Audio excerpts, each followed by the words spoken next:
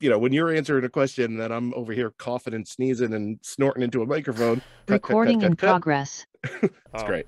I just picked up the recording in progress. Did you Oh, hear? perfect. Yeah, we got a nice robot telling us that it's being recorded. And we'll hear that in. If I forget to edit it out, it will. People can't get enough robot content. All right, they love it. And to be fair, I listened to a lot of your Amazon Alexa episode. It was great. It was really good. I dare say it's a sneakily good one. You don't think it's good, but yeah, it sneaks up on people. I can't believe how many answers or like how many questions she could answer. Yeah. Now I will say, full transparency, there was a lot of time where it's like, what's the perfect breakfast? Yeah. And it just went like, I don't understand. Yeah. Or I can't answer you. So it was editing out a lot of like alternate wordings to get the exact thing. Like, what's your favorite breakfast? What's the most popular? Like getting to the heart of it. But I never changed the actual heart of the question. Every answer I got was genuine. Yeah. So as genuine as Alexa can be. Exactly. It's an anxious DM talking with friends. Don't run, walk. It's a tea talk. And how? I don't remember. Anyway, this is a good time for the compliment. We'll start with it before I forget. I think your show is just amazing. Like I listened to 4 hours and 45 minutes of you and Brennan Lee Mulligan talking about nothing. And it was the greatest 4 minutes like 4 hours and 45 minutes of my life. That really means a lot. Thank you. And like I've listened to Sam Reich's. I mean, I'm a huge Dimension 20 fan and like Game Changer and like that whole. I've really fallen in love with a lot of that cast. But like Becca Scott, I was listening to that interview. It was great. But then I just listened to your recent one. I don't even remember his name, but he's the wrestling, the guy that's Greg Javai. Yeah, an independent wrestler. Yeah. And I just reached out to him on Twitter because he said that he liked the Hush sound. Oh yeah, I'm a huge Hush sound fan. Like huge. I saw them in high school, same as him. Like I saw them in high school. I went and like took a high school like person I was interested in dating. But we had a great time. Like I actually saw 2 other friends there and we had such a good time. That's great. But I remember I like made eye contact with like the lead singer for what felt like the whole concert, and I was like, "Oh, I'm in love." I didn't realize like and this is it. We've done it right here. Yeah. So I reached out to him on Twitter, and he actually like we followed each other. So it was cool. It was cool that thank you for creating the connection. But so that's why I think it's the greatest. It's just amazing. However, I also do have a deep and it's not that I want it, but I have a deep hatred for your podcast. Ooh. Because I wish I would have thought of it. Like. Yeah, it turns out like I don't know if I did anything new or if I'm doing anything proprietary. You know what I mean? Like I feel like I could be replaced with a speaker box at any point. No, not true. Not true. Maybe that's like the little voice in the back of my head saying that, but I scoured the internet to make sure this wasn't something that I'm just missing. Oh, really? Yeah, before I did it, especially the name of the podcast, like anything related to it, I was like, has this been done? Yeah. And like ask a couple of friends, like, have you heard of any show like this? Because it seems almost too obvious. Because I don't do any work. Like I put a lot of work before into it, and I put work into editing it, but like I don't have to prepare for interviews. I don't have to do. I read off a list. So it felt one step too easy. But I don't know. People seem to like it. So. This is where I think the delicate balance that people will miss comes into play is how you listen to the responses. Because sometimes what I've noticed what you do, like obviously I work in mental health because I psychoanalyze everything. So like, I'm not even a doctor. I have like a bachelor's degree. I'm not even like. Well, la-di-da here. Watch me. 4 years of college that I actually did in 7 because I failed anatomy. Those gen heads will get you every time. Jeez. But anyway, the thing that you do beautifully is you know when to like relate your own stories to what they're saying. Because because what'll happen is somebody will say something and sometimes you'll just be like, that was a great answer. Like, here's the next question. And that would be easy to do. It's like question, answer, done. Question, answer, done. But you like weave your tales within and it's so good. It's so good. Is this what this show is? Because this is the best. Just getting complimented. This is amazing so far. Well, you're gonna when you get famous, you're gonna start to hate getting complimented. So like, I'm glad I'm the first. Bring it on, world. Oh, your eyes are too perfect. Oh, your physique is so nice. Oh, please, I'm so sick of it. Thank you. I mean, I think some of that, and it may, who knows? I don't want to be here pat myself on the back. Nah, but you should. Oh, come on now. But I did work in the restaurant industry for a very long time. Yeah. And I remember getting a compliment from one of the bartenders there, who I'm not going to name his name, but he read a book about bartending and waiting, which I was like, that's the nerdiest thing I've ever heard of. Who does that? Which is why I'm not naming them. But they told me like, oh, I noticed something about you when you go up to tables. You do the thing that the book says you absolutely always have to do, and it's match their energy. Yeah. Whatever, like the worst thing is being exhausted after work, and all you want to do is gorge on onion rings and chicken wings and whatever, and the waiter comes over and goes, hey guys, what can I get you today? It's like, I want to throw the onion rings into your face. Yeah. But at the same time, the opposite is true. When you're super happy and you're like, oh my god, this is great, I'm with friends and beer and all this stuff, and then the waiter's like, hey, can I get you anything? It just puts a damper on everything really, really quickly. So it's just like, you just have to figure out, just match their levels. And I think I mentally figured that out working at the bar. And I'd like to think I apply it to the podcast still. Like, not that anyone I've had is like in a bad mood. No, but you just have to read the room. You have to see how willing they are, what avenues might be good to go down. Yeah. And follow up with that. Yeah, no, and it's I love that. And it's funny because like my brother was really big into reading what is it? How to Win Friends, I think. How to Win Friends and Influence People by Dale Carnegie. Yeah. Which I remember reading that book and being like, this is the stupidest book I've ever read. And my brother like loved it. I was like, dude, why do you like this book? It's just about how to like manipulate people. That's all it is. Yeah. And he was like, no, man, like this is it. Like this is, and we talked about it like just barely. And I realized like that's something that I've learned through a lot of like trial and error. But I never realized I learned it. But I do a lot of what they do in the book. Yeah, like using people's names, that is like, it's that's like a sales technique or something. I've heard, right? It is. Like, now Bob, listen, I gotta tell you, yeah, exactly right. And here, I'm already there. I'm focused now. Yeah, and like, because as a therapist, like, one thing I've started doing is I've realized I was horrible at doing names. So now, but I've realized it's really important for people going through a hard time that they feel heard. And people feel heard when you even just listen to their name. Like, that's like the most basic way you can listen to somebody. Yeah. So what I started doing is like, I will be like, oh, what's your name? And then I'll immediately repeat it and I'll like write it down and like say it again. And so I've become what I hate. That's what happened. And that's what this show's really about. Becoming what you hate.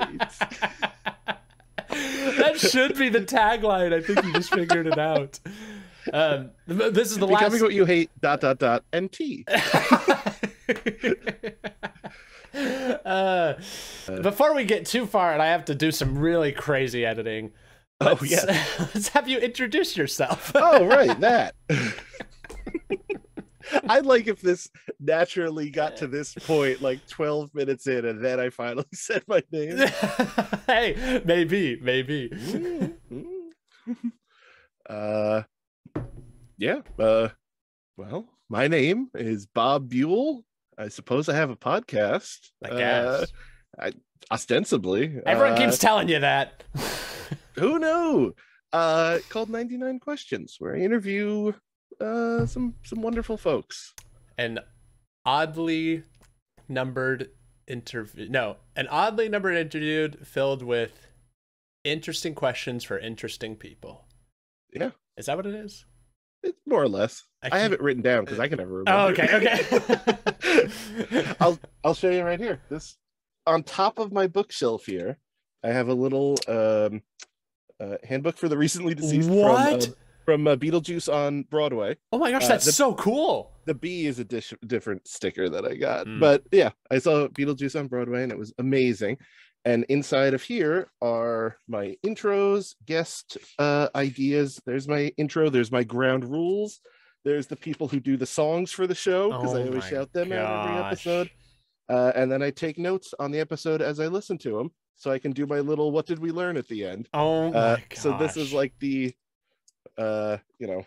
mastermind behind the whole thing. Is this little book, the handbook for the recently deceased.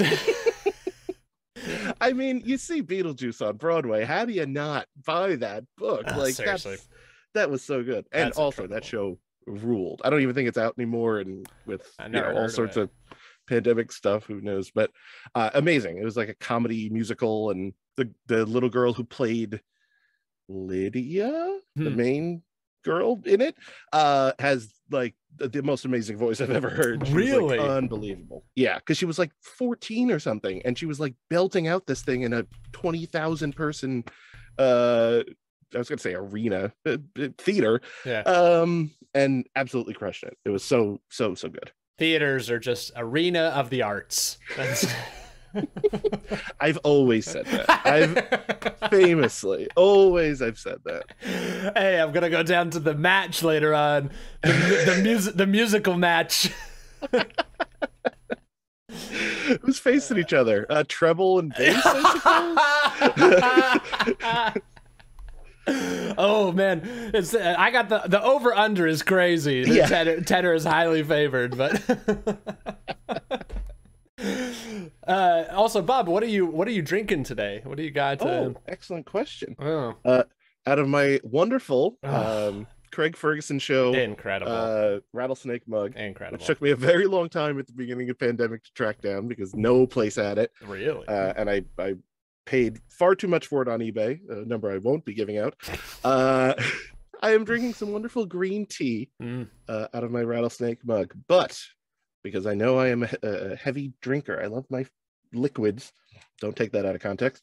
I have a backup jug of peppermint tea. Oh. So second half, things are getting wild. Things are getting peppermint tea. Things are getting do you find peppermint tea invigorates you or mellows you out? Ooh, what a great question. I think it depends on the context. In this context, I think it's going to invigorate me. I think it's going to send some wonderful smells through my sinuses, and I'm going to go, let's go. I'm ready to roll. But if I were lying in bed watching a YouTube video, just like already pre-zonked out, you know what I mean? When you take a sip, you're out. You're out. It's the Swiss Army knife of teas. I go very basic with my teas. I love green tea. I love black tea. I love peppermint tea. Yeah. I like an oolong. That's about as I've never had an oolong. Good stuff. There's a Chinese place that does dim sum, one of my favorite kind of lunches. Yeah. And they specialize in it, and it's absolutely amazing. And they had an oolong tea, and I went there about 3 or 4 times, and every time I would ask the waiter, like, what is this? What is this? And eventually I got a straight answer of oolong tea, because most of the waiters just didn't know. Oh, I was gonna say, why wouldn't they tell you? Are they like keeping it secret? Like, don't let him find out about the oolong. If Word gets out, we're ruined. They grabbed the tea and ran off into the other room. I went, no. They put tape on all the packaging. They're like, all right, go. Sharpieing it out as I walked by. But no, it's great, and that's what absolutely turned me onto it. Now I'll pick it up, and it's the perfect like middle tea. It just not too strong, not too weak, not too. It doesn't have a bouquet of anything. It's just perfect. It's nice and mellow. Yeah, I got some. I'm drinking some. It's called sweet and spicy tea. Whoa! It's actually what I think is a pretty cheesy name. That's like one of the cheesiest names you could do for a tea. Now, would you if you could describe it in 2 words? 2 adjectives, sweet, both beginning with S. Sweet and. Oh, dang it. I wasted it. We hit the roadblock. But it is, you know, to be fair, they did, you're right, they nailed it on the head. Like, it is sweet. Man, it's got that spice at the end. It's got like cinnamon and ginger. Oh, ginger, yeah. And there's orange in it, and the orange brings like a little sweetness. But I did make this tea at 1 o'clock today, and it's now 3:30, so it's super cold. Perfect. We call that in the biz iced tea. What about tepid tea? Can we call it that? Is that... This is just not doing anything for anyone, because it's right in between ice and hot tea. Just mildly uncomfortable. It's the Goldilocks. That's the title of my autobiography. It's just mildly uncomfortable. That's the tagline of the show. Mildly uncomfortable. And I love it. Put that on a t-shirt. Yeah, that'd be good. Bob, I'm experimenting with the format of this show, and I was talking with a coworker, one of my 3 listeners, and so I have to you know, try to appeal to my fan base. Yeah, of course, you got to give the people what they want. So, do you want to start off with a question or a story? That's the 2 options we got. I'm gonna go. It seems on brand, so I'm gonna go with question. Okay, now I'm so glad you chose question, because this question is very important. So, oh boy, everyone at home, brace yourself. All right, if you have some sort of support around you, grab it, please. So I do need to give a little preface to this question. That's how important it is. At work, we do like, I run groups mostly, so it's usually like between 2 to 20 people come to a group, and I run a group for them. And I'm a recreation therapist, so I usually play a game. But I always start off all my groups with just a check-in, and I ask people their names, how they're feeling, just so you can kind of check in. And then I do a fun question. And this question has been one of the most interesting ones that I've ever asked, and I'm so happy to be asking you this question. It is, what is your favorite question? Wow. This is great. What's your favorite question? You have 99 to choose from, so I was tempted just to pull out the list and look at it. You can. Let's see. Oh, there it is. You are old school. Everything you got is paper. Man. Oh, it's beautiful. It's the tactileness. I need something. Yeah. You know? I use my computer like an idiot.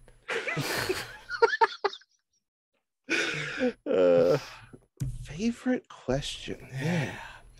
See, this is my famous Bob Buel, almost an answer, not an answer, dancing around the question. I like a lot of these for different people and for different reasons.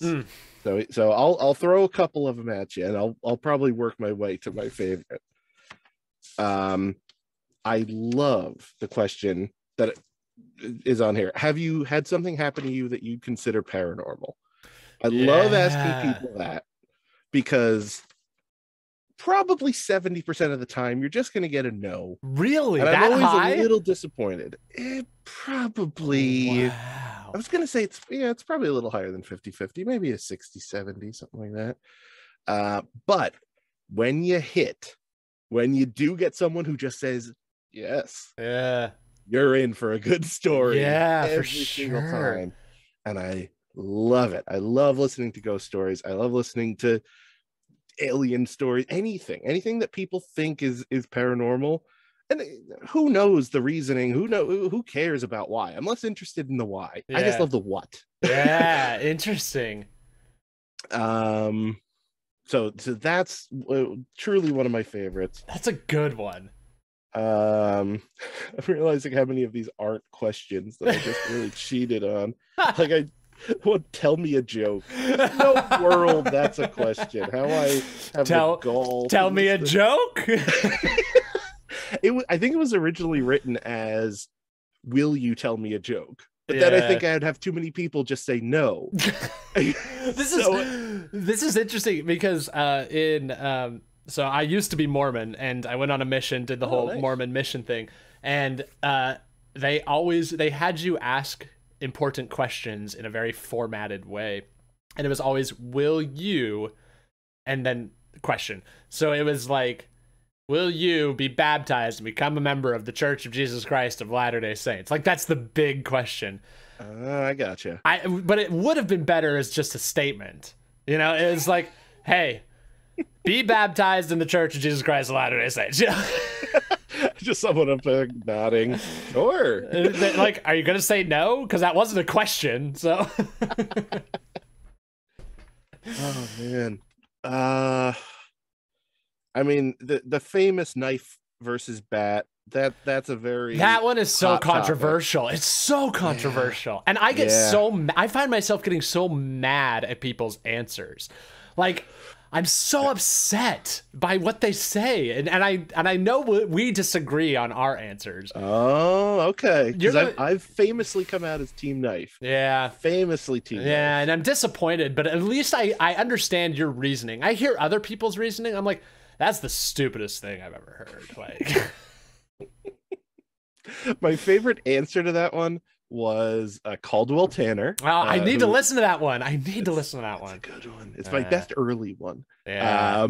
And his answer was bat, only because he thinks it will give him the most time to call a lift and escape from the scenario altogether. And I said, I respect that a lot.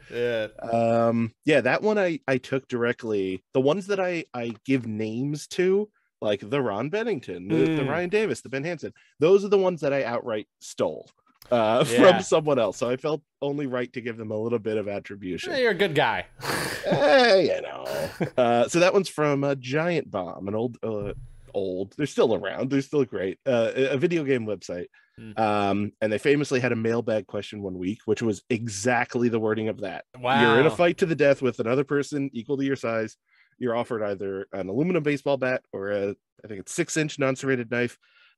Knowing the weapon you don't choose goes to your opponent. Which do you choose, knife or bat? Yeah. Basically, you're in a fight, you know, with someone. What's the better weapon there? And they famously still discuss it to this day. Yeah, because, it's a good one. Some people are so firmly in one camp, and some people are so firmly in the other camp. It always gets a Riley one there. Yeah, I'm unshakable Team Bat. Unshakable Team Bat. Unshakable. Yeah, like I don't think I could be convinced Team Knife. I can understand the viewpoint of Team Knife, and like I respect it, but I respectfully, some of my best friends are Team Knife. Like, I have a cousin who's Team Knife, okay? We still talk. We still have family dinners. Sure, you know. He's also a Patriots fan, so you know. Well, listen, nobody's perfect. Yeah, no, that's a big one. Yeah, it's a good one. So I was interested. Oh yes, please. You have a lot of fighting questions. I didn't realize it at first, but after doing a lot of these episodes, I'm like, yeah, I do. I have 3, and they all come in the first half. That all get a little violent. I'm just like, oh yeah, I suppose. That's why now I've started to preface like, this is the last fighting question. I promise you. And I actually I like that you get them out early, because the show does start like, it's like an icebreaker. It's weird. It's like you tap into things that are very common for people, like food, music, and fighting, you know. And even if you've never been in a fight before, there is that like primal instinct that exists there, and like, yeah, there's always this thing in our mind that's like, well, we could fight, you know. No, the order of the list is something that took me a very long time, I believe, to really nail down, because it was not only coming up with that many questions, which is tricky, but like, I definitely cut a few before, you know, any kind of recording was done, reorganized a lot, kind of put them in sections, just like you said. Here's the music section, and you know, that feels right to come relatively early. Then like 1 or 2 deeper ones, then right back to like TV show you love, sports you love, you know, favorite actor, like the media kind of questions.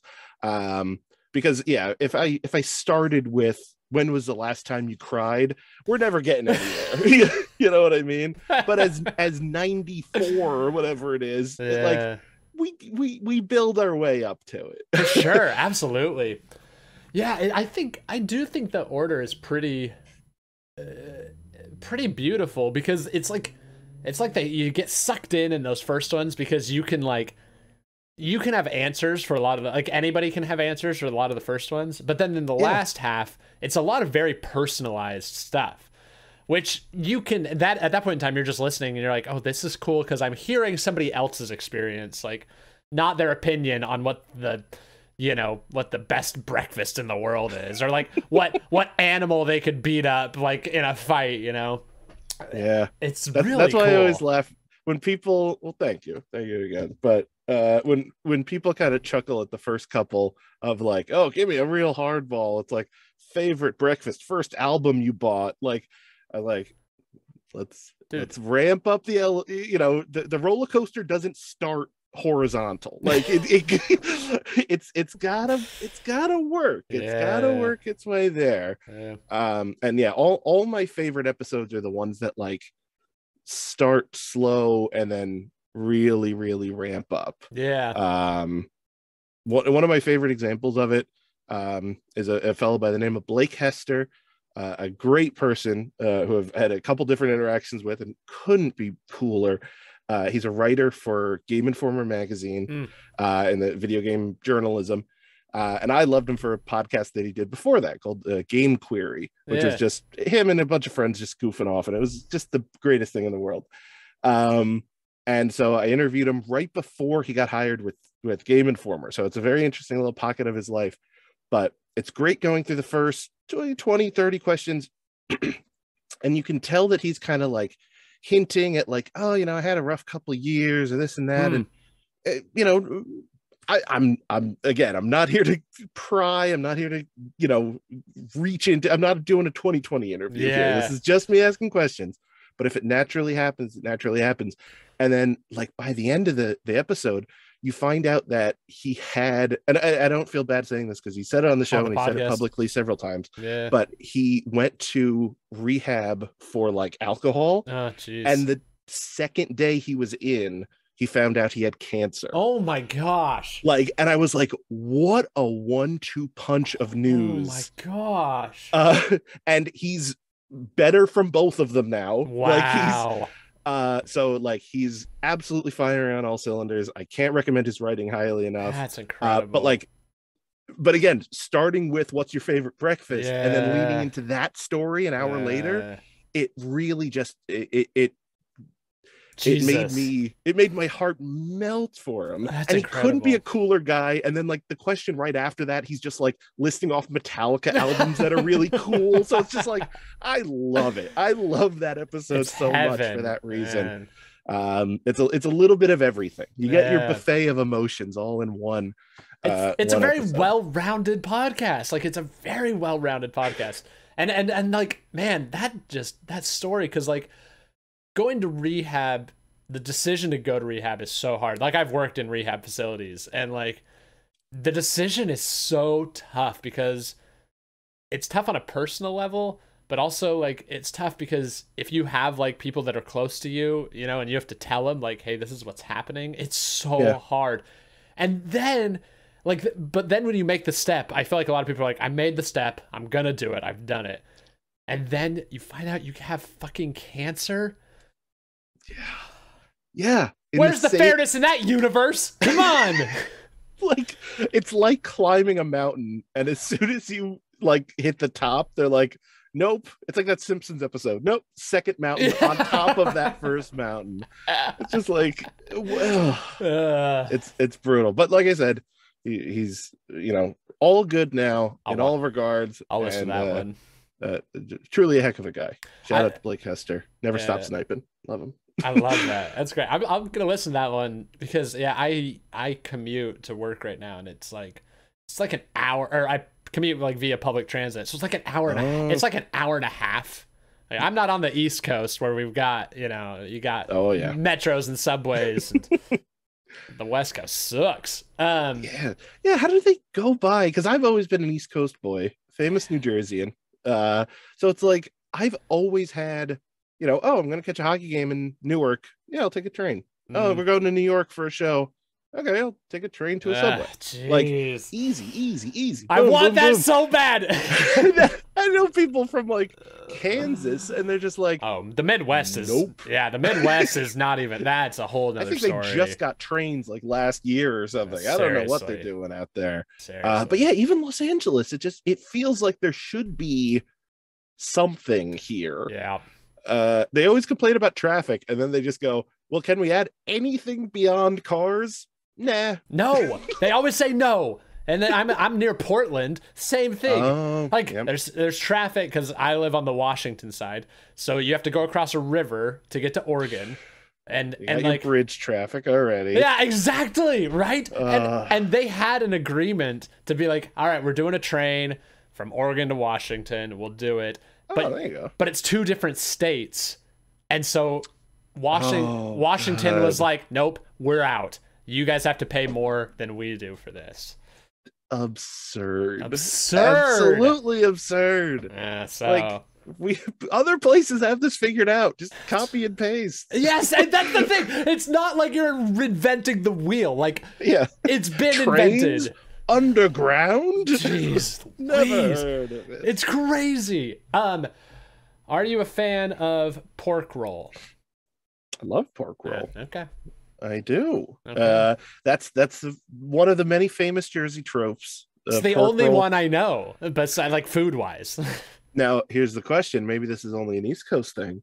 Do you know any alternate terms for pork roll? Because there is one that people have a lot of, I'm just going to say gatekeeping about on the East Coast. It is sometimes called Taylor ham. Oh, yeah, because that's the brand, right? Correct. Yes. The fun thing about that is I think it might have changed 10 years ago, something like that, but don't quote me on this part. But for sure, for a long time, a company called Taylor made pork roll. So it was just called Taylor ham. But they were based out of Pennsylvania, and they kind of refused to ship it anywhere wider than like the tri-state area. So Pennsylvania had Taylor ham. Wow. New York had Taylor ham, and New Jersey had Taylor ham. Oh my gosh. If you were lucky, bits of Connecticut. You know what I mean? Like that's about it. So everywhere else in the world, it's pork roll. But for New Jerseyans and Pennsylvanians and Philly, you ask for a Taylor ham on a bagel, you know what I mean? Or Taylor ham, egg and cheese sandwich. Yeah, like, some people have told me like Taylor, like I'm like, do you like pork roll? And they're like, Taylor ham, and I'm like, I don't know what that means. You know, I never say that, but my brain does. Yeah, I just nod and go, yeah. It's delicious either way. It's the same thing. There's no, but you know, people love to fight about anything, and they'll be like, same as knife versus bat. It's the same thing. I'm staunchly team Taylor Ham. Even though I will never fight with a knife or bat, I have an opinion. Even though I'll never eat Taylor Ham, I have an opinion. You know? Mm-hmm. Oh yeah. And I don't take a side in that one. Taylor Ham or pork roll, I use them both. Same as GIF and GIF. I don't know why. Oh, I'm mad about that I change every time I say it. I don't know why. Coward. I absolutely 100% unabashedly. You're a social chameleon. That's all you are. It's just match the energy, man. It is really though. It really is. You're right. How do you eat your bagels then? Because I have a New Jersey friend who's very opinionated about this. So how do I eat my bagels? Yeah, like I just gnaw on it like a squirrel. Crumbs just like all throughout. Someone turning a corner and and I started scamper off. I stuff it in my cheeks and run. I'm not sure. I'm not sure what cream cheese. No cream cheese. Talking about? Oh, I usually go. Maybe this is odd. I don't know. I usually go butter and cream cheese. Oh wow. Okay. Yeah. Now in an ideal world, if this is like a Sunday morning, I have bagels, like those Pepperidge Farm kind of bagel things at home, and I'm doing it. I put a layer of butter, throw it in the toaster oven, bring it out. Sorry, hold on. No, all good. Cut here. My wife just got home. Oh, there you go. They had to alert you. Okay, sorry. So butter goes on the bagel, then we toast it. Bring it out of the toaster, then throw the cream cheese on top. While it's still warm. It's easier to spread the cream cheese when it's warm. Exactly. For sure, that makes sense. Plus, the butter's already melted, so you're not biting in and getting huge globs of butter in there, which is always, I'm never a huge fan of. So it's already melted. It's making the, ideally outside of the bagel a little crispy, inside of the bagel a little buttery and soft, and then that cream cheese in the middle is the that sounds so good. Beautiful thing. I am truly an apostate when it comes to how I eat my bagels because like in Utah just loves sugar. Like they love, because Mormons don't do like coffee. Really? Yeah, but we do. But I'm no longer Mormon. But like, we used to the do royal we. Yeah. Thank you. A lot of like caffeinated sugared soda. That was what it is. Yeah, like we have soda shops still, like drive-through soda shops, and they're huge. Oh, wow. There's like Swig, Sodalicious. I love Swig. Yeah, that's a good name. Yeah, no, so we have like our bagel places are like Rich's Bagels and Einstein Brothers. Those are the big ones in Utah. Yeah. And so they have like schmear, but like we would always just get the strawberry schmear, like always strawberry schmear. Ooh, interesting. But what I discovered is that the best way to eat a bagel, if you're not a purist at all, is you toast a bagel, then you do cream cheese, and then you do one of two things depending on how you're feeling. You either go jam on top. I do like a jam and cream cheese. That's great. Or you go Nutella. And that's the winner right there. Okay. Yeah, you get it has like the tang of the cream cheese with the creaminess, and the creaminess of the cream cheese with the creaminess of the Nutella. Just like it's two different types of like creaminess. Oh man. I can get behind this. It really works. It works well on crappy bagels because you're trying to disguise the taste of how shitty this bagel is.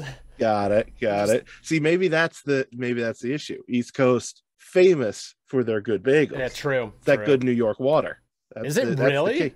It's the water. Really? Yep. It's something about the acidity levels, pH levels, salt levels of like just tap water in New York, New Jersey area.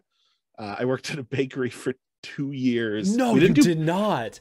It was an Italian bakery. We didn't do bagels, but we did every kind of roll, French bread, focaccia bread, this and yeah, we did. We had several big pizza places order focaccia bread, and we would hand deliver it at the end of our shift. So yeah, I'd get in there like 4 a.m, leave at 4 p.m. Just rolling bread, rolling dough. What jobs have you had? Is it like a lot of food industry? Because like I've worked food industry too. But bakery, that's a whole nother beast. Like, oh, it's a whole nother beast. Like I was consistently like 15 feet from like a always on 550-degree oven. Jesus Christ. So like it would be dead of winter, snow inches high on the ground. You'd show up in a white t-shirt and basketball shirt because like anything more, and you like even in that you're sweating. Yeah, but like yeah. Anything more, no, you're not going to make it through the shift. You're going to pass out. Yeah, no, I've had a litany of odd jobs. I'll say, I cleaned boats. No way! That is awesome. That's super cool. I worked down the shore, like power washing barnacles. Wow. Detailing the inside, like on the boardwalk or like.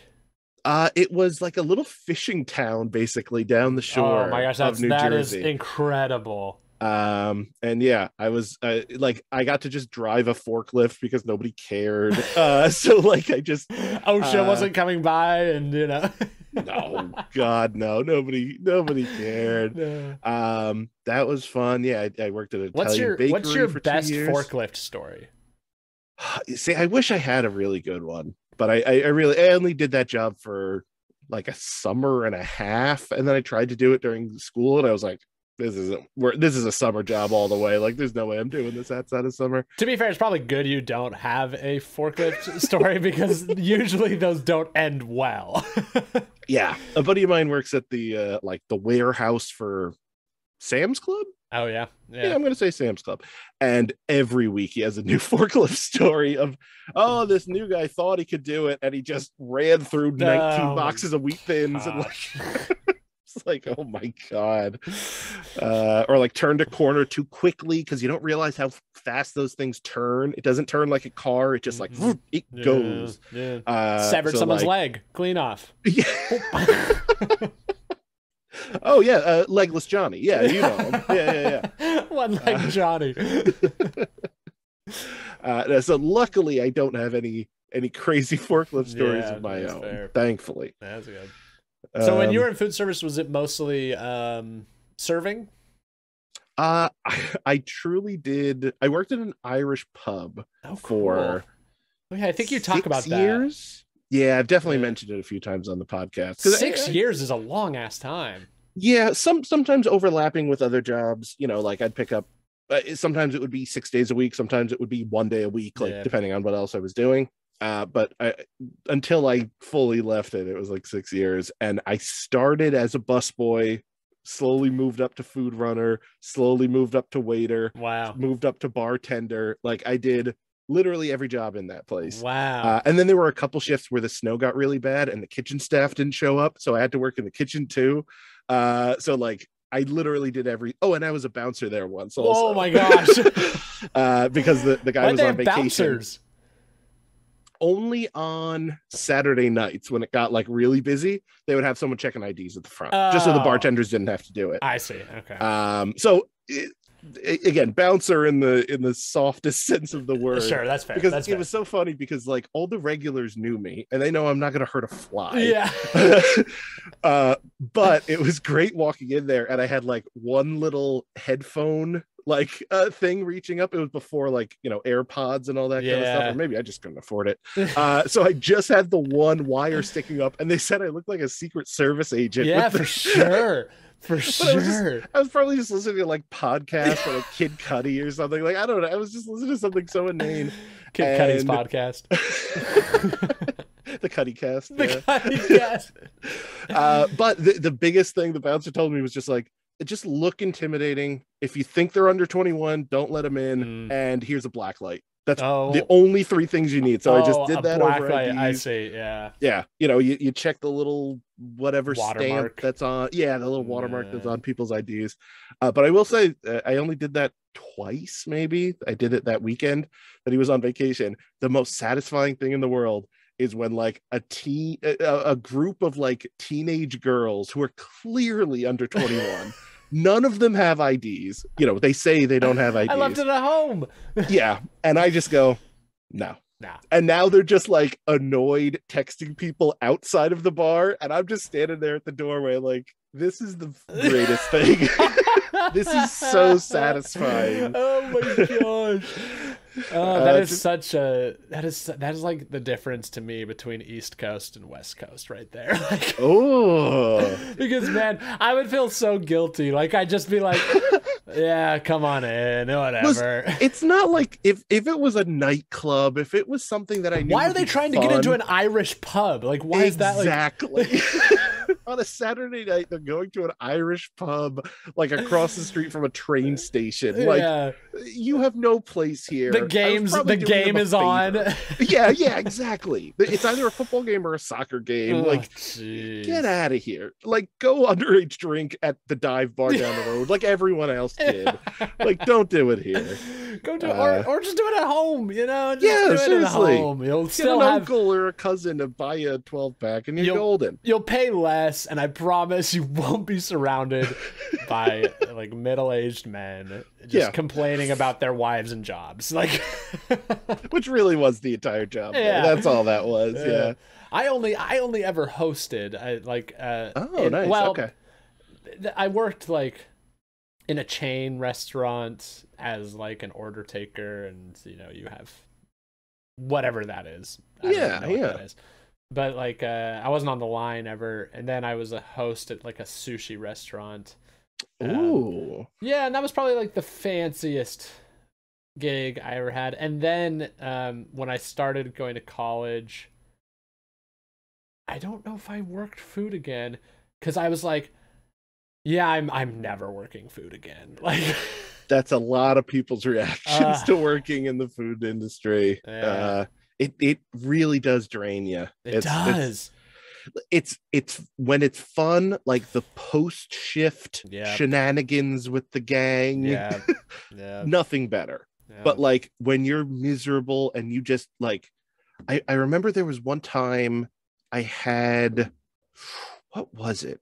It was something minor. It wasn't even surgery. Oh, I had an ingrown toenail. Oh, that is rough. So I went to the foot doctor or whatever, and they just went, okay, and they like clipped a thing and did whatever they had to do, and I was fine, but like my foot was just killing me, for that whole day, because they did whatever to the nail. And so I had to work that night though. Oh, jeez. So you're walking around. How? That's the thing. But when my favorite thing of working those jobs is when you look at a table and you have to be at least personable, somewhere in the realm of happy to personable. Yeah. And then as soon as the waiters turn around and face the rest of the staff, like the back of the room, and their face just goes, like, that makes me laugh every single time. When someone like, I'll get those mozzarella sticks for you, and then they turn around and they're like, they're more for sure. Yeah.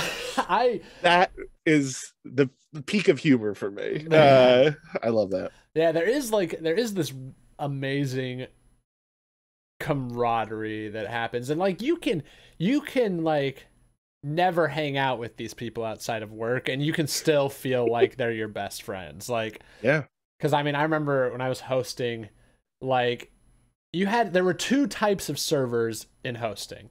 There was the ones that they just wanted to like get their shit done, and they just wanted like to make their money. They wanted to get tips, and that was it. And their reaction to things was always anger. Like, if you overbooked them, they were mad. If you underbooked them, they were mad. And that was like the only way they communicated.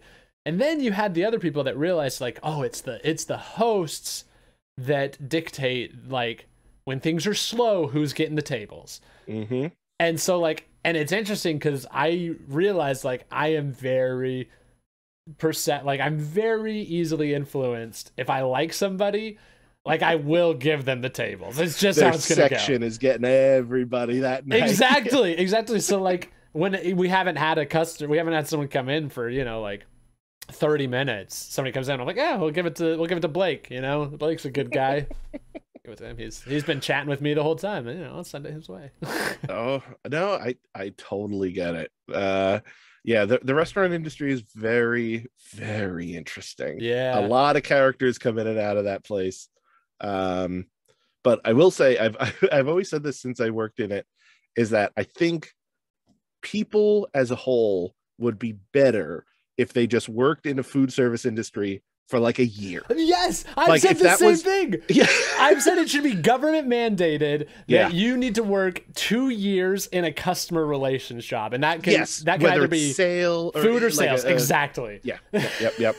Because I know friends who don't do it or haven't done it, and then we'll go out to dinner and they'll like try to tip like 10% or something, and I'm like, I couldn't walk out of here with my head held high knowing what you tipped on. Exactly. Like, there's no chance I could do it. Yeah. Even if your server isn't that great, like it doesn't matter, No, unless it's unjustifiably bad. Yes, they're probably getting 20% from me. Yeah, exactly. Like, sorry, that's just what it is at this point. Seriously.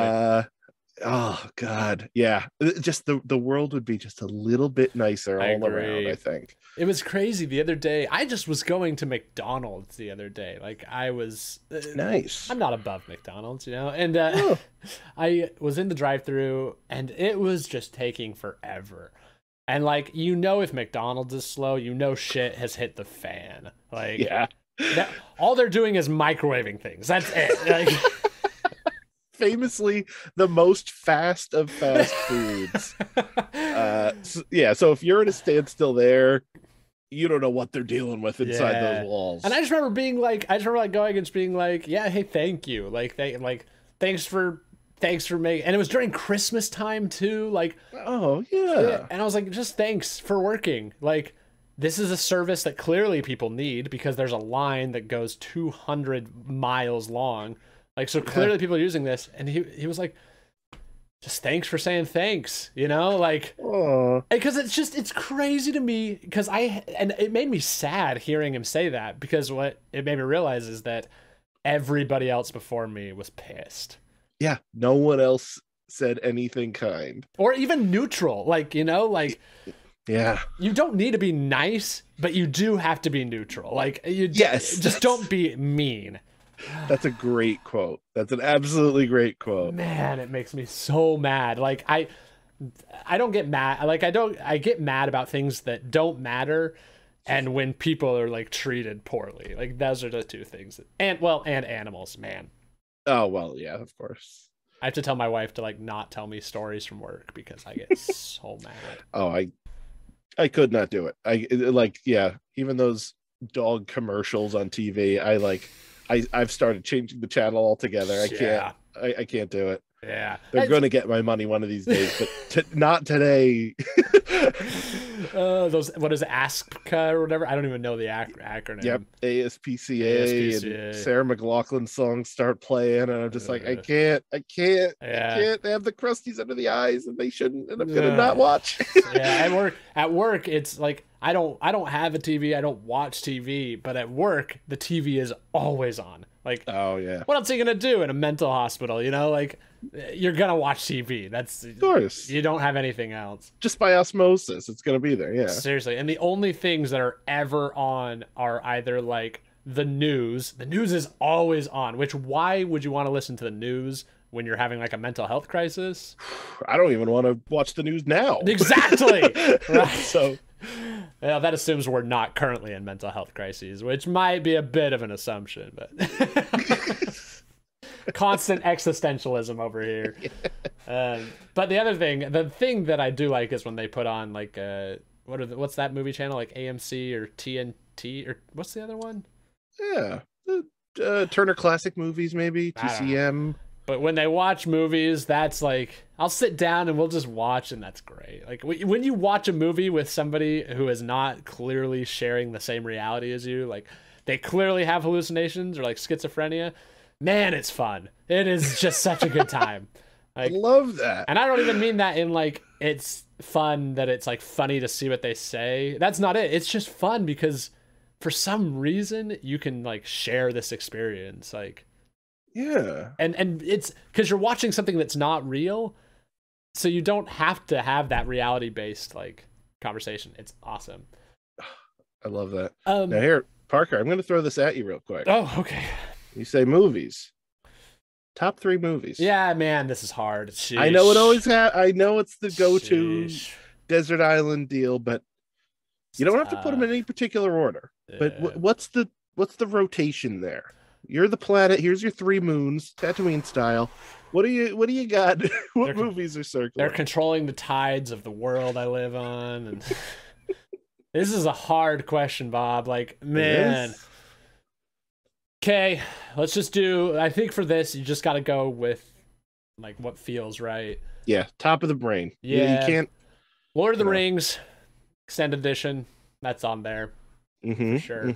If it comes with the commentaries, that's so I've got it here.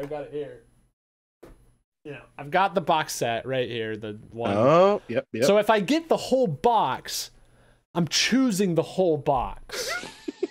That's fair. But if you get one disc, then decisions will be made. Exactly. If I only got one disc, well, the whole movie is on 2 discs, so I might have to go with the first half of the first Lord of the Rings.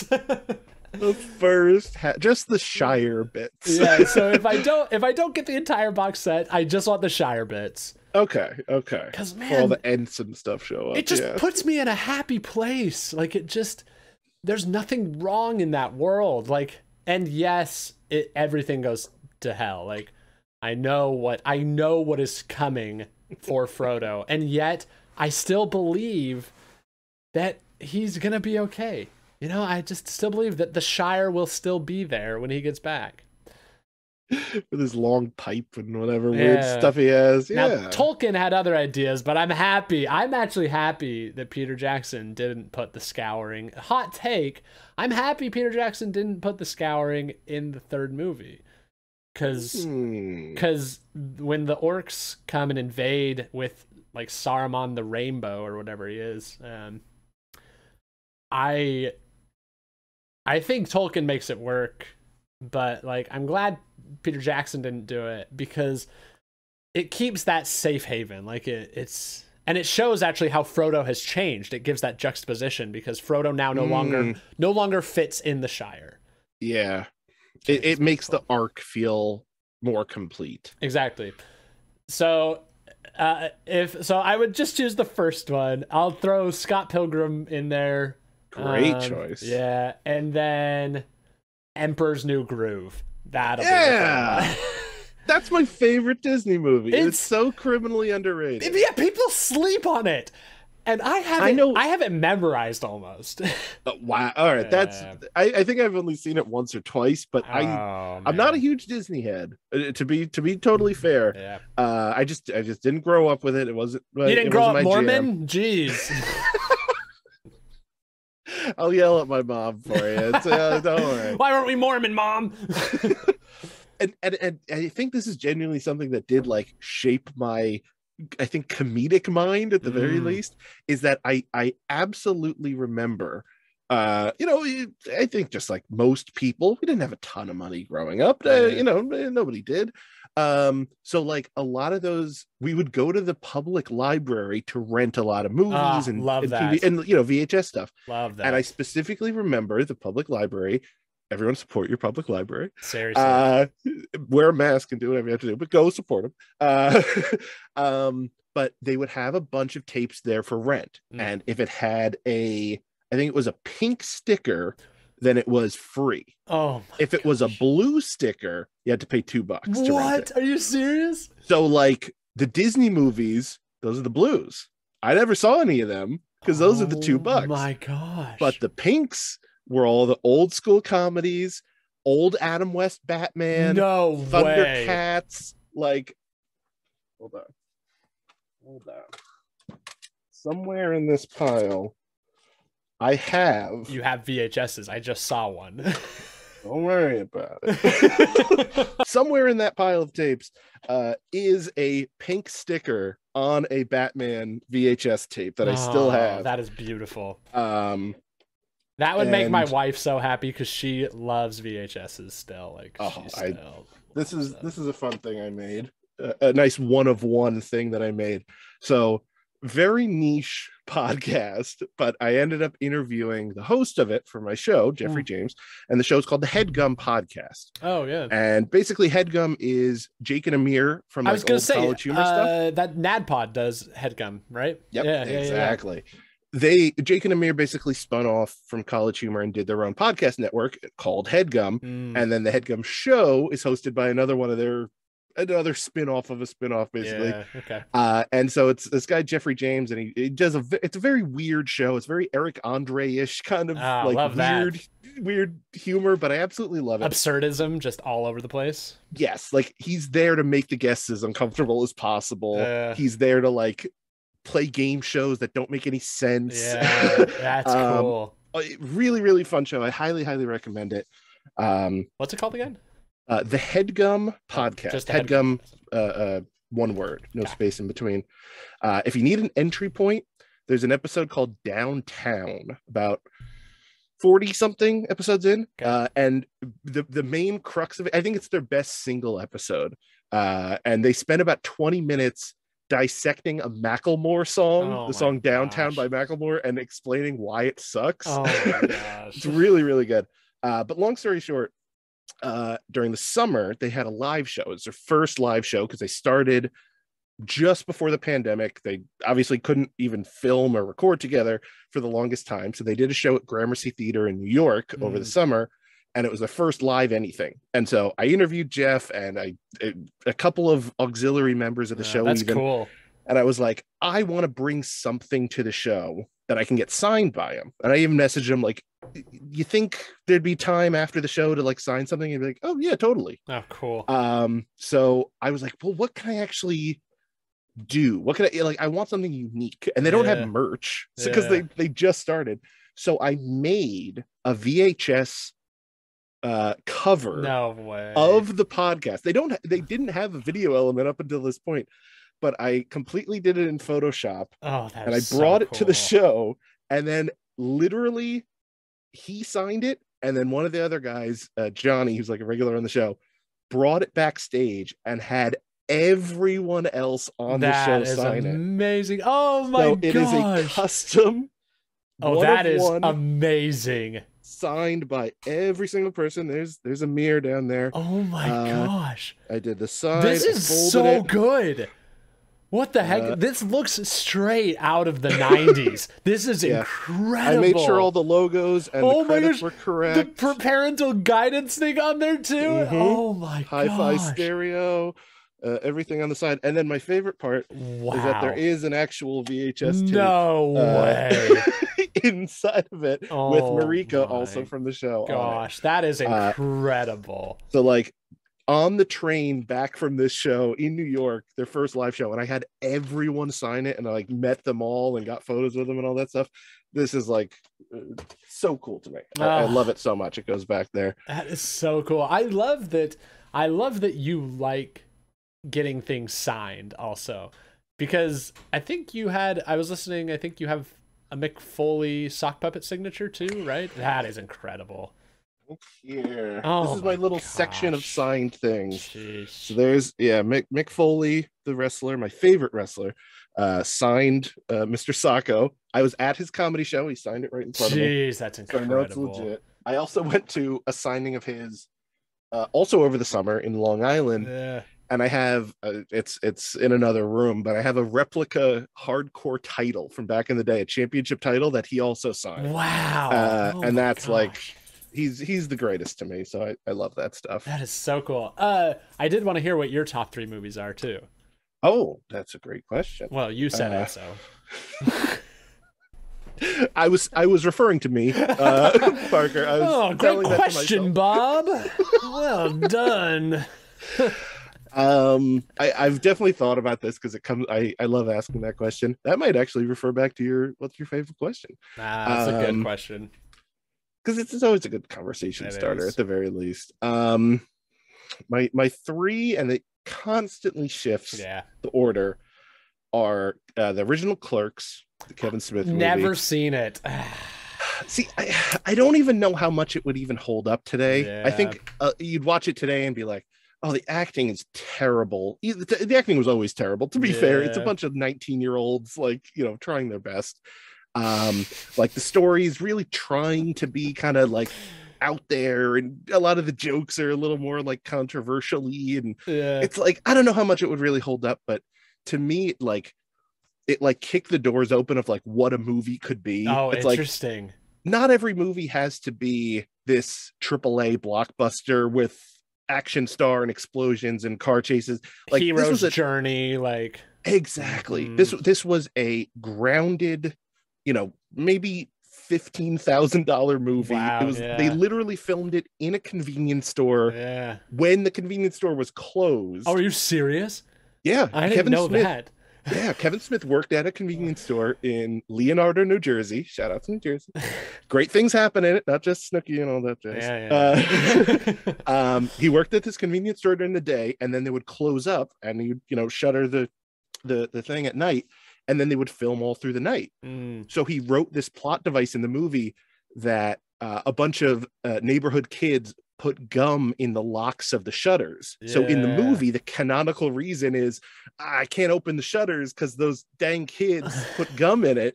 And it's, obviously it's supposed to take place during the day. But they filmed nothing. Everything is filmed between like 11 p.m. and 7 a.m. It's like a home video that they just were like, let's produce this. So Clerks is on your list. Clerks is on the list. Eternal Sunshine of the Spotless Mind. Oh my gosh, yes. I love. Really underrated Jim Carrey movie. And Kate Winslet in that movie, so good. Kristen Dunst, so good. Oh my god. Yeah, all of them. Early on. Headliners across the board. But number one, and this is how I transition here, is Young Frankenstein by Mel Brooks. Man, yeah. Gene Wilder is one of my favorite actors of all time. Not even close. Come on, the best. But I got it back here. Oh no, what is this?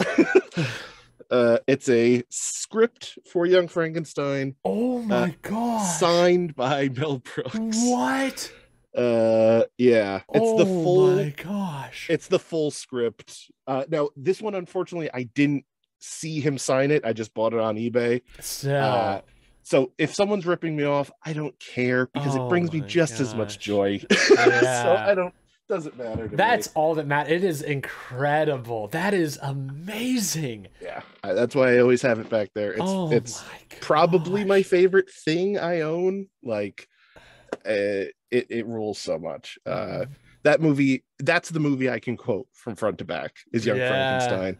My favorite scene is when I have 50,000 favorite scenes for that movie, but the best is when Gene Wilder is going in to like the little cell that Frankenstein is in, and he makes this really prolonged speech like, okay, I'm gonna try to tame him and talk to him and do all this.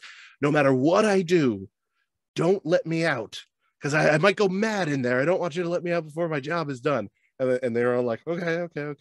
And then he gets in there, and then the doors close, and like the sound of the door close awakens Frankenstein, and he immediately, Gene Wilder, turns back around, gets really close to the door, and in the most undertoned, perfect way, just goes, "Let me out." 1 second into his mission,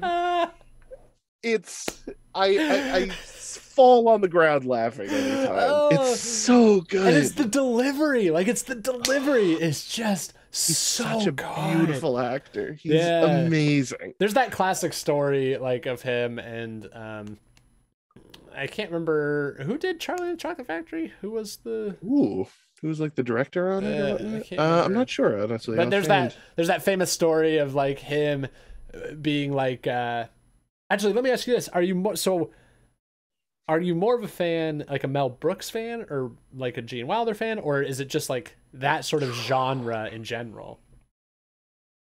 I will say Mel Brooks is one of my favorite people, one of my favorite filmmakers. Incredible. I love Gene Wilder. I love the crossover of them. I like that genre. Yeah. But if I had to choose one, same thing. If you give me one disc from all of that, it's the Mel Brooks disc. I'm taking the Mel, like, he's just a treasure. He's so good.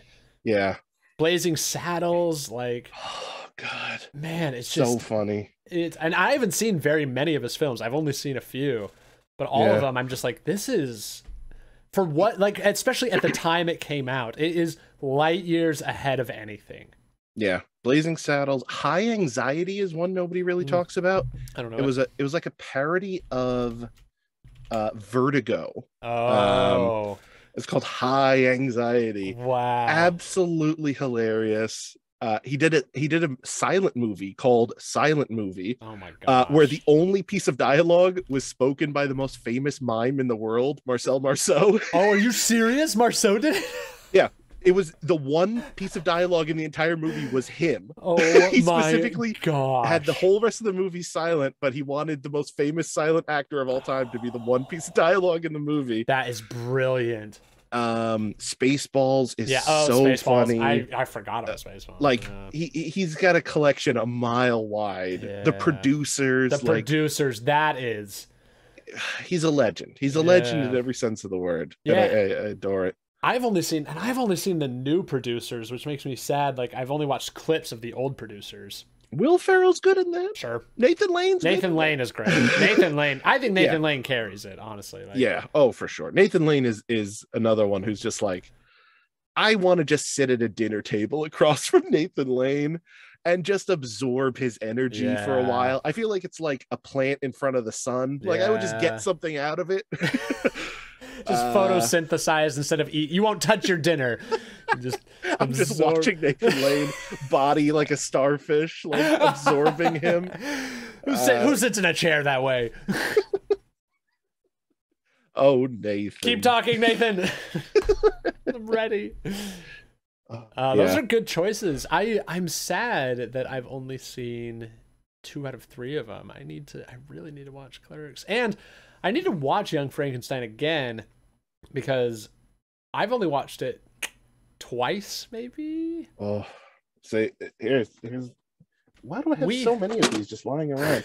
I have the VHS. We had that VHS. And I never watched it. Oh, this was my like. Every time I was bored, this came on. And I think that tells you what kind of child I was that I would put on this old Young Frankenstein movie instead of like cartoons. But like it was that I'm looking at the Star Wars VHSs over there right now. Like that's what I watched growing up. Mm-hmm. So like I specifically remember a moment where like the cable went out because some storm or something that happened. Yeah. And my immediate first instinct was, oh, we're watching Young Frankenstein. Wow. I just popped it in the VCR. Oh, that's incredible. So that's that movie where like, and I had the best experience with it too. They re-released it in theaters a couple of years ago.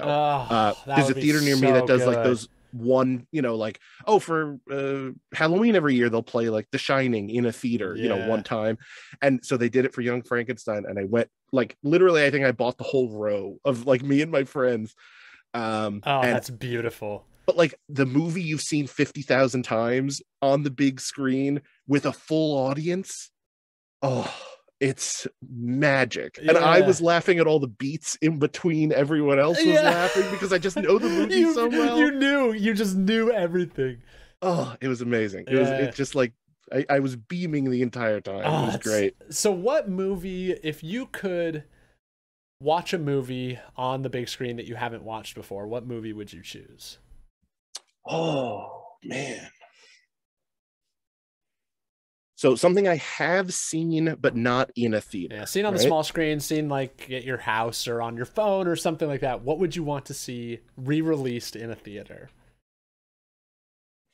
It might actually be The Shining. That's a good choice. I love that movie. That's my favorite horror movie. You know what I mean? Yeah. I know it just barely falls under horror. It's more like psychological horror. That's actually a good classification. Yeah. That might be it. Maybe original Star Wars too. But I've also seen so many of the sequels. Not the remastered ones when they came out. I love Greedo shooting second. Oh, Jesus. So it's bad. The best. And it doesn't even look good. It looks so bad. Like, how did George Lucas see that and was like, yeah, that looks fine. Yeah, that's good. Sign off. And the editors were probably like, what are we doing? Can we get 50,000 more banthas in the background of that scene, please? We don't have enough, I think. Such weird choices. I remember front to back on that. Yeah, because I remember as a kid, I had watched them on VHS, and I remember seeing them in theaters and being like, "Oh, this is cool! It's theaters! Like, this is so cool!" And then now as an adult, when I've watched the remastered ones or whatever, and I'm like, "Oh, it's so bad! It's so bad!" Unnecessary is my biggest thing. It's unnecessary.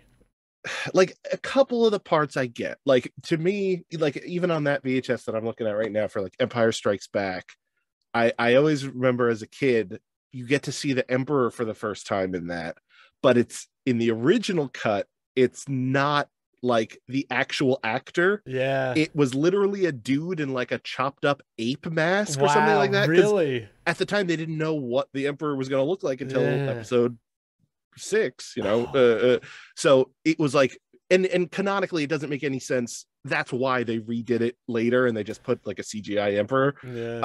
But I love that I can still watch it with that weird stupid rubber ape mask. Because it's ugly and it's awful, but like there's a heart to it. It works. It's just like Clerks. The acting's bad. I know the set design is bad because there is no set design. They're just in a convenience store. But they have such passion doing it. It feels right. To me, it's the difference between The Hobbit and Lord of the Rings as well. Like, it's just, there's that like realness to it. You're right. That heart. Yeah. That's the way to put it. The heart, honestly. Yeah. Once you cross a certain threshold of like too much CGI, too much overproduction, it like the actors aren't doing anything at that point. It just loses something. Right. You're 100% right. Like, that's it. Star Wars is a good choice too. Yeah. What would yours be if you could see something back in theaters? Probably also for the list, Mad Max Fury Road. Oh, that's a great one. That's a great one. Just the soundtrack of that alone, man. Yeah, I'm pouring the peppermint, by the way, for listeners at home. Pouring the peppermint. Wait, but why are you transferring it? I just like drinking out of the rattlesnake. No other reason. Because now you're gonna mix your teas together. Well, what's a little mixed teas? Little green. We're not tea purists here, all right? Exactly. That's how chocolate chip cookies were invented. So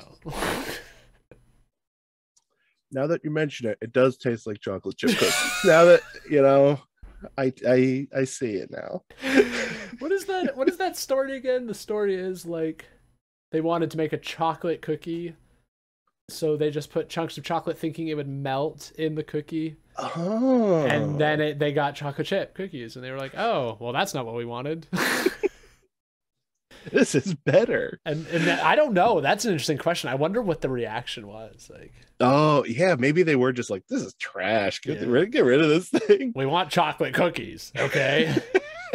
Like, I think I heard something similar to that with lobster. Because really? the famous thing is like, oh, back in the day, lobster was like prisoner food. But it is a bug. It's just a big bug. it's a water scorpion, basically, without poison. Yeah. But I believe, and maybe people can correct me, but I believe just like every other animal, like you kill the animal, then you cook it, right? Oh, kill. That's the order. So they did that with lobsters, and when crabs and lobsters and a couple other crustaceans, when they die, they kind of naturally release this toxin that makes their meat not taste poison. Very good. Naturally poisonous. Oh my god! Their inner scorpion shines through. Wow. So like for generations, people just didn't get that, and were like, "Oh, this is just trash food. Give it to prisoners." Until someone figured out, like, no, if you kind of like boil it while it's alive. yeah, which is obviously cruel, but like it also results in the most delicious thing on earth. It is delicious. Until they figured that out, they were just like, toss it to Larry in the cell. and like if you think about it, it is a horrible like creature. It just eats trash. Yeah. Like, it's a scavenger. It just eats anything that falls to the bottom of the ocean. It's like, yeah, sure, I'll eat this. It's great. Slimy and wet and dangerous. Yeah. Like, because it has those pinchers that's gonna cut off a pinky. You know they're going for you. Yeah. Like, everything about it says you shouldn't eat this. Yeah. Other than the fact you know that with a little bit of butter. Ooh, it's so good. Oh, I just watched this YouTube guy that got a lobster from the store and put it in an aquarium. Oh, that's great. And he like rehabilitated this lobster like from the store. Rehabilitated. Yeah, and it like because the rubber bands made it so that it couldn't open its claws anymore. And it had like barnacles like growing where the rubber bands were, and there were like marks on it. And the dude would use like a it wasn't a T-Rex, but like those T-Rex hands, you know? Yeah, He would like go in and like fight with the lobster and teach it to use its claws again. I want to write this screenplay. It is, I know, right? This is the most wholesome movie I've ever heard. I think it was called Leo the Lobster or Leon the Lobster or something like that. It's so good. It would make a great musical, honestly. Yeah. Put that on Broadway. You got a hit. You got your next Cats right there. Oh my gosh, that's great. But you have to make the person like playing the lobster just in the worst lobster suit. Like it has to be like you can see their human face still. It would be Shia LaBeouf. Let's be real. It would be Shia LaBeouf in just 2 red claws and a tail. That would be his full outfit. He would be in a full suit. He's got to have antennas as well. Antennas, oversized claws, and the tail. Oh, no. And that's it. You put bug eyes on the top because he still has his human eyes and you could like see his human eyes, but he has the bug eyes on top.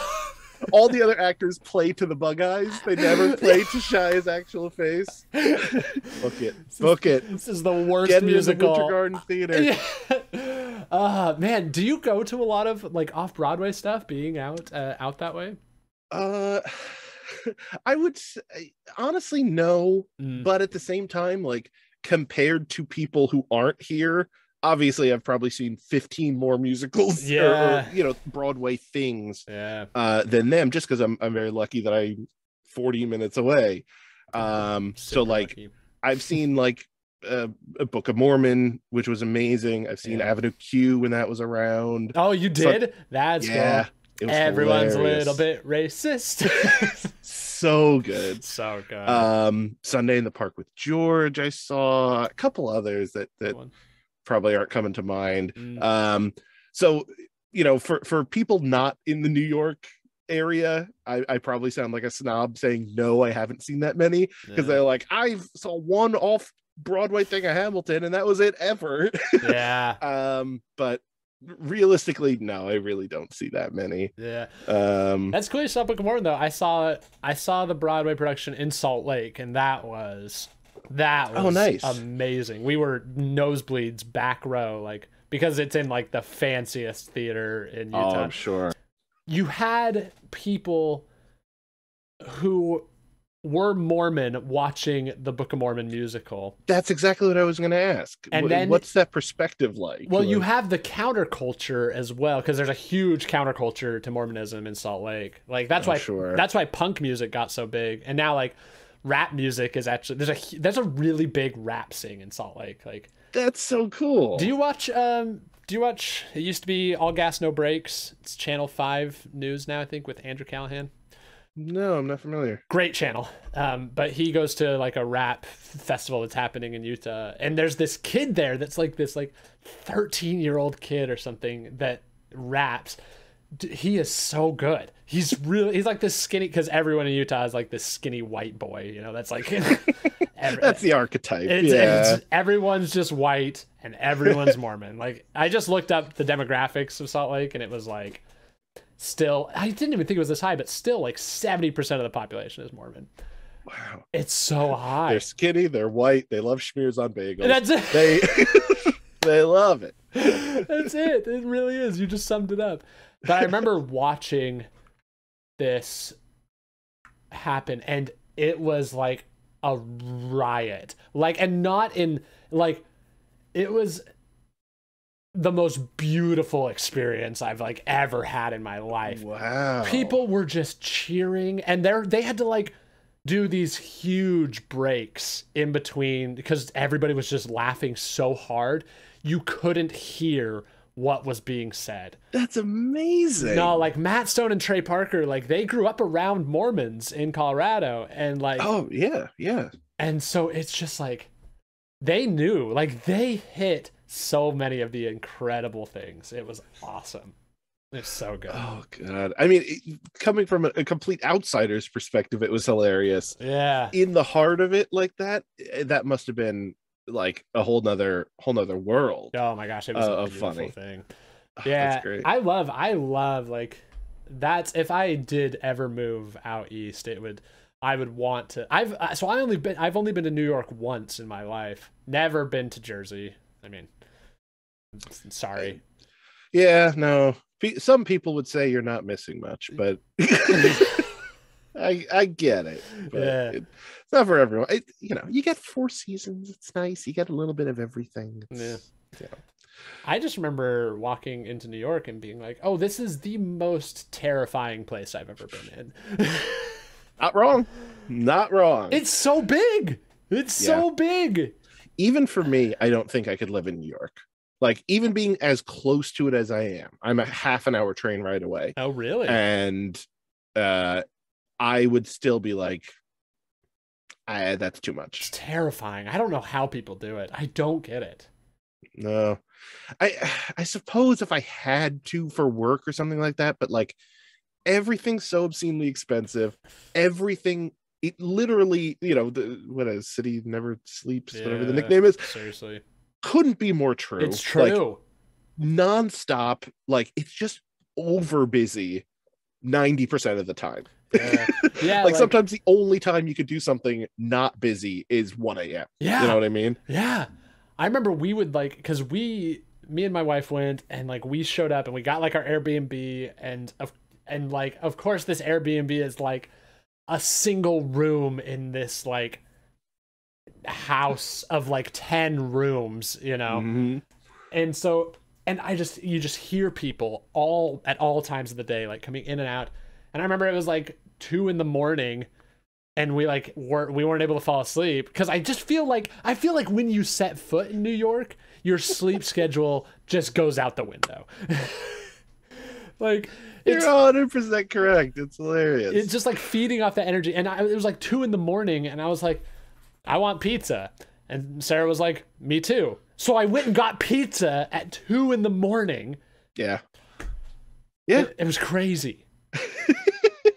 I've never been able to do that anywhere. Actually, sorry, there is a place in Salt Lake called Pie Hole, and I did. Name. It was next to Swigs. Yeah, I remember it. yeah.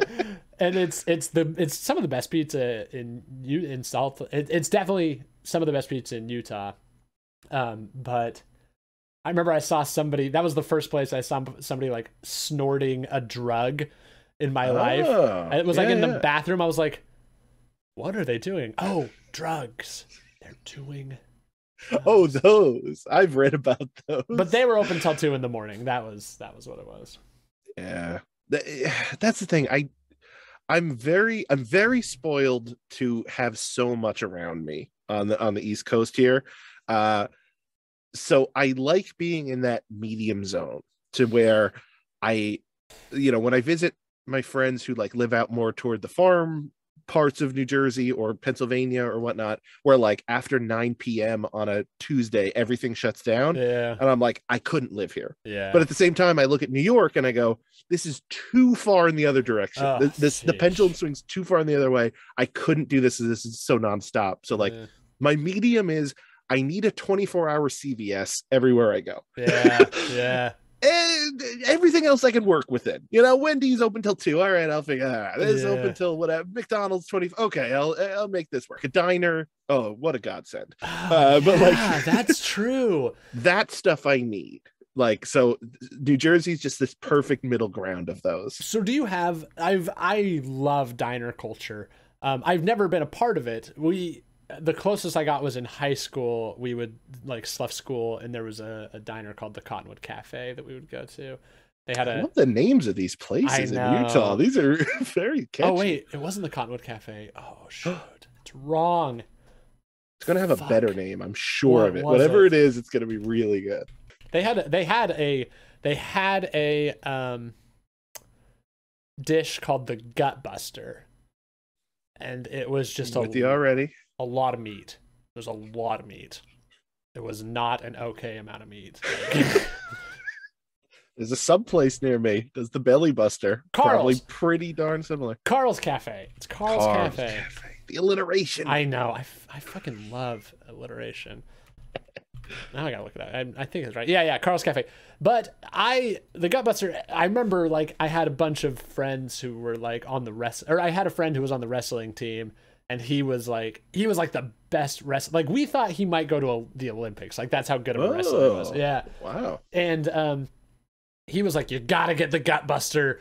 It's so good. And I remember looking at it and just being like, yeah, this is what a wrestler would eat. Like, I had like I need 4,000 calories in 30 minutes. I've just broken 100 pounds for the first time in my life, and I'm like, I don't know what to do with all this. But they had 99-cent scones, and like they're Utah scones, so they're like that deep fry bread. Yeah. Man, that was good. So we would go there. So I am interested though, as somebody who I know is into the diner scene, are you like a regular somewhere, or do you go to a lot of different diners? It vary. Mm-hmm. I definitely like the variety. Okay. I don't think I'm a regular anywhere. But I do love a good diner. Yeah. I love that there are places that are open for 23 hours usually, because that's something a lot of people don't know. They'll usually close around 5 a.m. for an hour to clean, change shifts, and then get ready for the morning, which is so much fun to me. Jeez. What a crazy time that would be. But like, it's the best when like I want breakfast, or I want a brunch, or I just want a salad for lunch, or I want a burger, or I want pasta, or I'm completely drunk. It's 3 a.m. and I want all of those things again. Like nothing better than going there after all the bars close. It's you and all your friends, and you're all getting like chocolate chip pancakes and mozzarella sticks. Oh my gosh, that sounds amazing. It's the greatest thing on earth. And you're all just sitting there. You're all safe. You're all warm. It's a wonderful aesthetic. There's just pies, like Americana pictures all over the place. It's just like, it's amazing. If I ever come to New Jersey, I want to get wasted and then just have you take me to the I couldn't recommend it more. Give me the diner experience. Now that said, there's always, diners are also, there's a little bit of a seediness about it, which I think adds to their charm. I like that. Yeah. Because there is a little bit of everything there. Mm-hmm. So like, I mean, not famously, I suppose, when I was going to high school, behind one of the diners, there was just a car there. And it was just parked there for a couple of weeks on end until the police decided to check up on it. Sure, there was a body in there, but it doesn't matter. Are you serious? It happens, life is a fickle mistress. Sometimes you get the steak and eggs. Sometimes there's a dead body in the back of the restaurant. That's the way it goes. And sometimes it's been there for 2 weeks. It happens to us all. We've all been there. And of course, this all happens behind a public high school. Of course, that's what happens. Correct. So, like, I don't know, but something about that also, like, because, or there's a famous one, because I'm stuttering over every word. The opening of The Sopranos, the TV show, also shot in New Jersey. Literally, you can go down one basically strip of highway and see the entire intro to The Sopranos, because they just filmed it all in one long reel and put it together. So like the diner that's famously in there and billboards and all sorts of stuff is just like across this one long drive. So like going to that diner, it just makes you feel like a bad boy in some sort of odd way. So cool. It just, something in your brain just says like, yeah, this is all right. You If I know, was in the mafia. It doesn't mean you're doing anything wrong. It's just like there's something cool about it. That's I don't so know what cool. it is. I love that. That is, I will say, with Utah diners, they are notoriously spotless. Like, really? yeah, very clean. Look at all those middle class white people. Do you have a sassy waiter or waitress? No, because everybody's very nice in Utah. Everyone's very nice. That's another staple, and not sassy to a rude extent, sure. But like they've been doing this longer than you've done anything. Yeah. So like they just know the biz. Again, it's 3 a.m. They know their clientele. Yeah. They know exactly who's walking in this place, and they're gonna treat you right. And if you ask for extra toast, they're gonna bring you extra toast. Aww, you know what I mean? Like they'll take care of you, but they'll razz you a little bit. It's just a nice vibe. I love that diner experience. Like I love one of my favorite restaurants in the world. One of my wife's like favorite restaurants. It was so weird. Like this is kind of like the seediest you get in Utah. Like it was like in a food court in a mall. Like it was a kebab place. They did like shawarma. Oh, I love it. Yeah. Yeah, but it was like before shawarma was big, before people were calling it shawarma. So like it's pre-Avengers. yeah, exactly. And so my brother had gone on his mission to Spain. Ooh. Which like was cool because I went to Northern Virginia, so good on him. Cool. He learned Spanish. I had guns stuck in my face. Like that's cool, great. So that's a great experience there. Both got their pros and cons. He's fluent in Spanish. I have a story. Crazy cool, really cool. You have a mug that says VA. I have a shirt that says Virginia is for lovers that I grew out of 10 years ago. Jesus. Anyway, but he like I don't remember why I was talking about that. Oh, kebabs. So they have kebabs. They call them kebabs in Spain. That's what shawarma is. They're called kebabs. It's a little different, but man, like I've always wanted. We got to the point where we got to know the owners very well of that food court establishment. That rules. She was the nicest lady, and so it was just them and their son worked there too. And like I remember seeing their son being like this, like short, like kind of like awkward kid, and he hit a growth spurt, and then he was a tall, awkward kid, and. And like it was so cool. It was cool to have that, and I've always like craved that, but at like a diner experience where you go and they're like, "Hey Parker, the regular, like you want the regular? Yeah, I want the regular. Like, just give me the regular." You know. See, I did have those experiences, but at like dive bars, like the bar I worked at, or the bar one town over from the bar I worked at, where basically they would like flip-flop employees because no one wanted to drink at their own bar after they were done. So like everyone from this one went here and everyone from this one went here. So everyone just took care of each other. Wow. It was just like, I'm not charging you for this. I'm not charging you for that because I'm going to be a customer of yours in a day and we're going to do the same thing for each other. Oh, that's so cool. But it is nice to walk in and be like, hey, Buel, look at you. Love that. Like, love that. That's nice. That is nice. What is your usual? Like, what's your usual? My usual is what the bar I worked at would call a 1-and-1. Okay. Which is Bud Light, classy, I know. It's the start strong. Bud Light draft and a shot of Tullamore Dew whiskey. Oh, I don't know that. I mean, I've only been drinking for like 5 years, mind you. Okay. So. It's have you heard of Jameson whiskey? Yep. It's basically Jameson, arguably a little better. Some really? Say a little worse. Some people would say a little better. I would say a little bit better. So that was our that was my regular. Okay. Like if you just said like if the staff was just around or hanging out and drinking, or me and my friends were drinking, and I just said, let me get 4 shots, nothing else, no specifications, 4 shots of Tullamore. Really? Yes. Wow. Like they know. So what is the protocol for doing a shot in a beer? Is it just like you shoot the whiskey or do you sip the whiskey? I never know. with a shot, you down. You just it. go. Yeah. Now, if you get it neat, if you get it on the rocks, if you get it mixed with something, hey, do whatever you want. Okay. But if you're getting it in a shot glass, down. And do you follow it immediately with the Bud Light, or do you let it like sit there for a bit? Not necessarily. I know some people use it as like a chaser. Yeah. Because it's obvious, it's basically just water. It's so watered down beer. I've never had a Bud Light. I've never had one.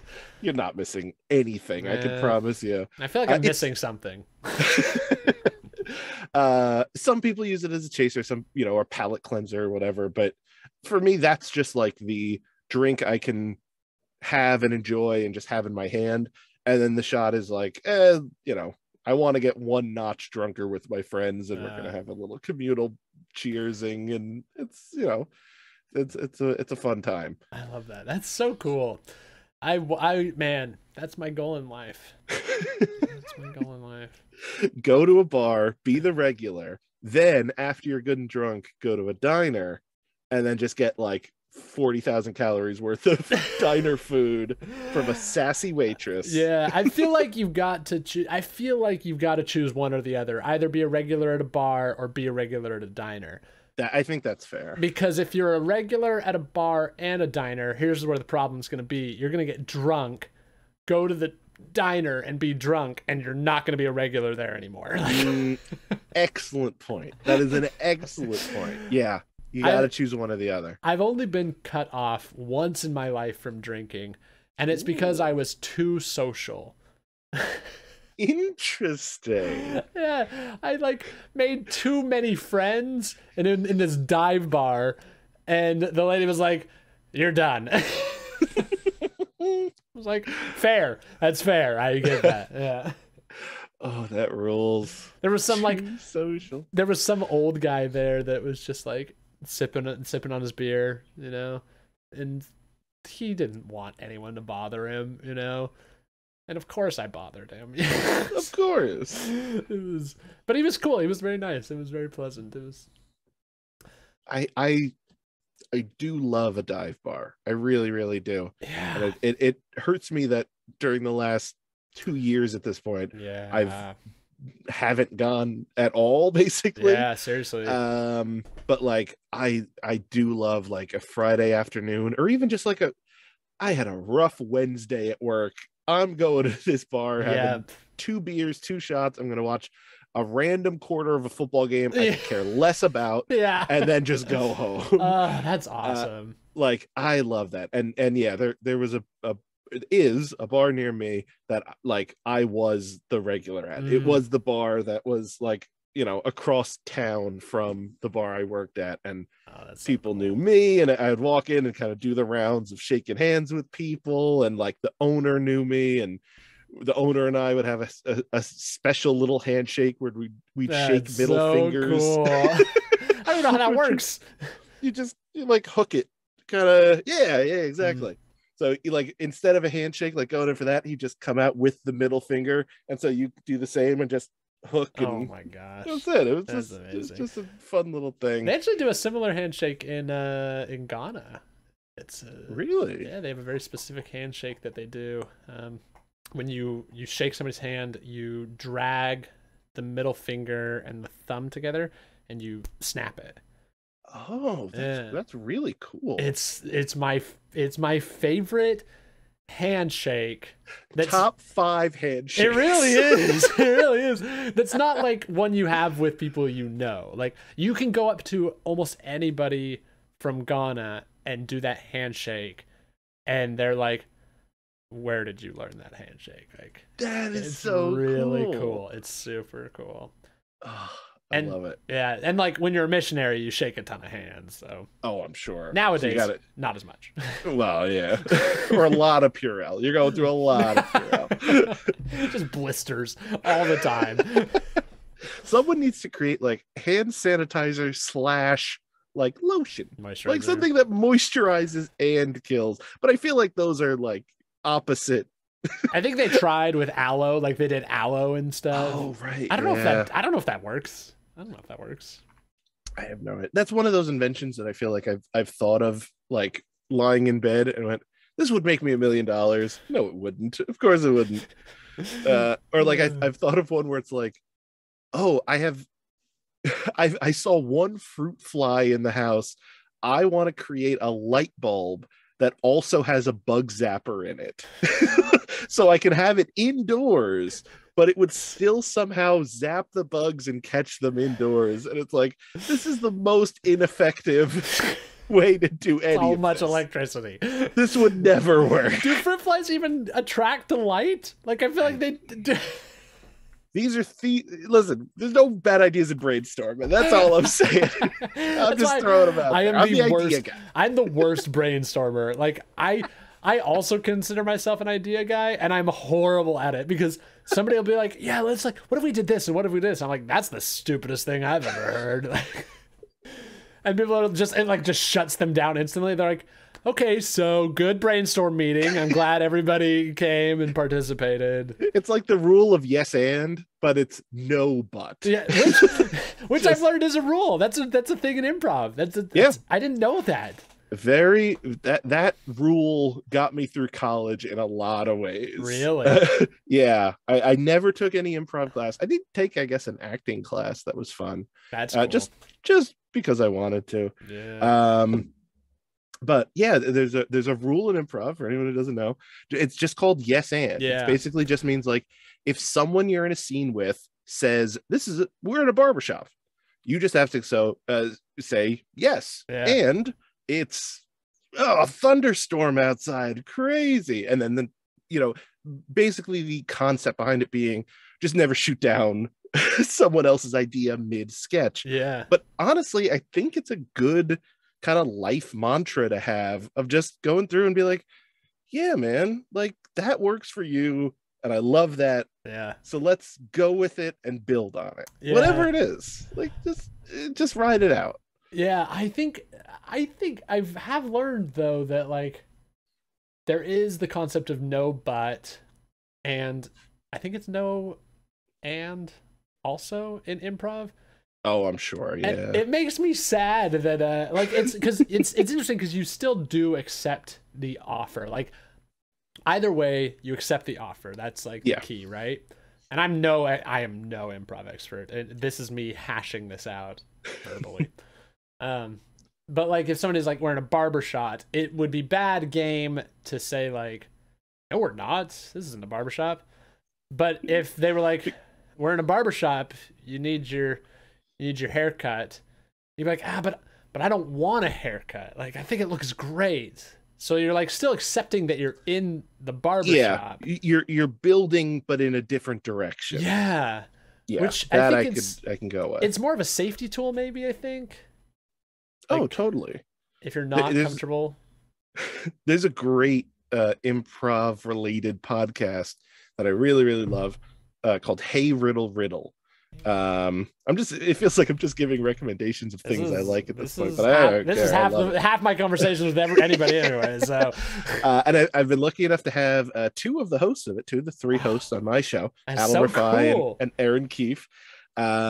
And they are a riddle podcast, but they're also three improvisers and comedians. So like as they're walking through riddles and trying to figure them out, they'll just say, I want to see a scene, and they'll like go off of each other's ideas for whatever they were trying to find a solution for in the riddle.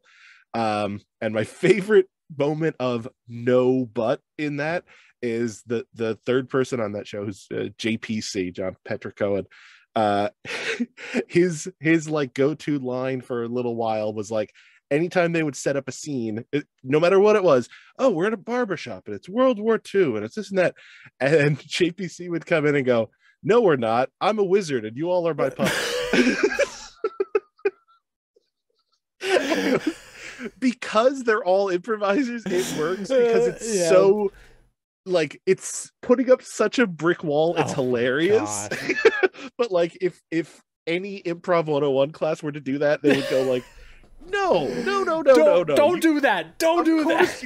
But because they were all friends, it was so funny to do the opposite of what that is so good. Do. That's so good. It's amazing. It's a hilarious show. I really recommend it. And for that show, you have like, you don't have to jump in midstream. You don't have to start at the beginning. Start anywhere. It doesn't matter. They're all amazing. Yeah. We've been talking for 2 hours. This is just what I do. I tend to just ramble and go off and I'm yes-anding, and I could go all day. This is the thing that I like.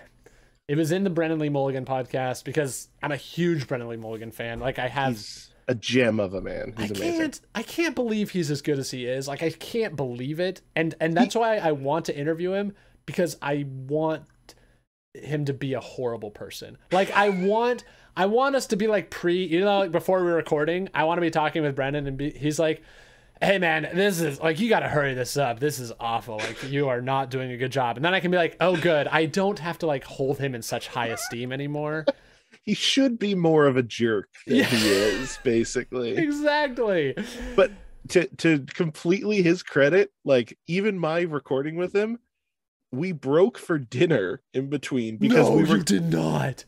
I heard dinner being cooked in the background, like, and I thought that might have been his fiance. I think it was Izzy. Yeah, I think it was Izzy. Like, but yeah, I thought I had edited it out. Maybe not as clearly no. It was only her. I heard the noises in the background. That was it. Yeah, I didn't hear the actual dinner part. Somewhere around the question 55, 60, something like that, he was just like, hey man, I also haven't eaten all day. Oh my gosh. Like, we were making dinner, like, can I call you back in an hour? And I was like, yeah. And then we did another 2 hours or whatever after that. And that's why it was such a long episode. I think the dinner reinvigorated him. Well, he couldn't have been nicer. I loved it. There are people out there who want to listen to the people you're interviewing talk about themselves for hours, and you have a platform to do that. Like, that is so, in a world where we have TikTok and we have, like, media is getting shorter and shorter and shorter and shorter, you have a 5-hour long podcast that is a joy to listen to. Thank you. It's something I'm very, very proud of. So I love the long form episodes. Like, good. Even the fella right on the front of the Headgum Podcast VHS cover, Jeffrey James, that episode went, I think, just over 4 hours. Wow.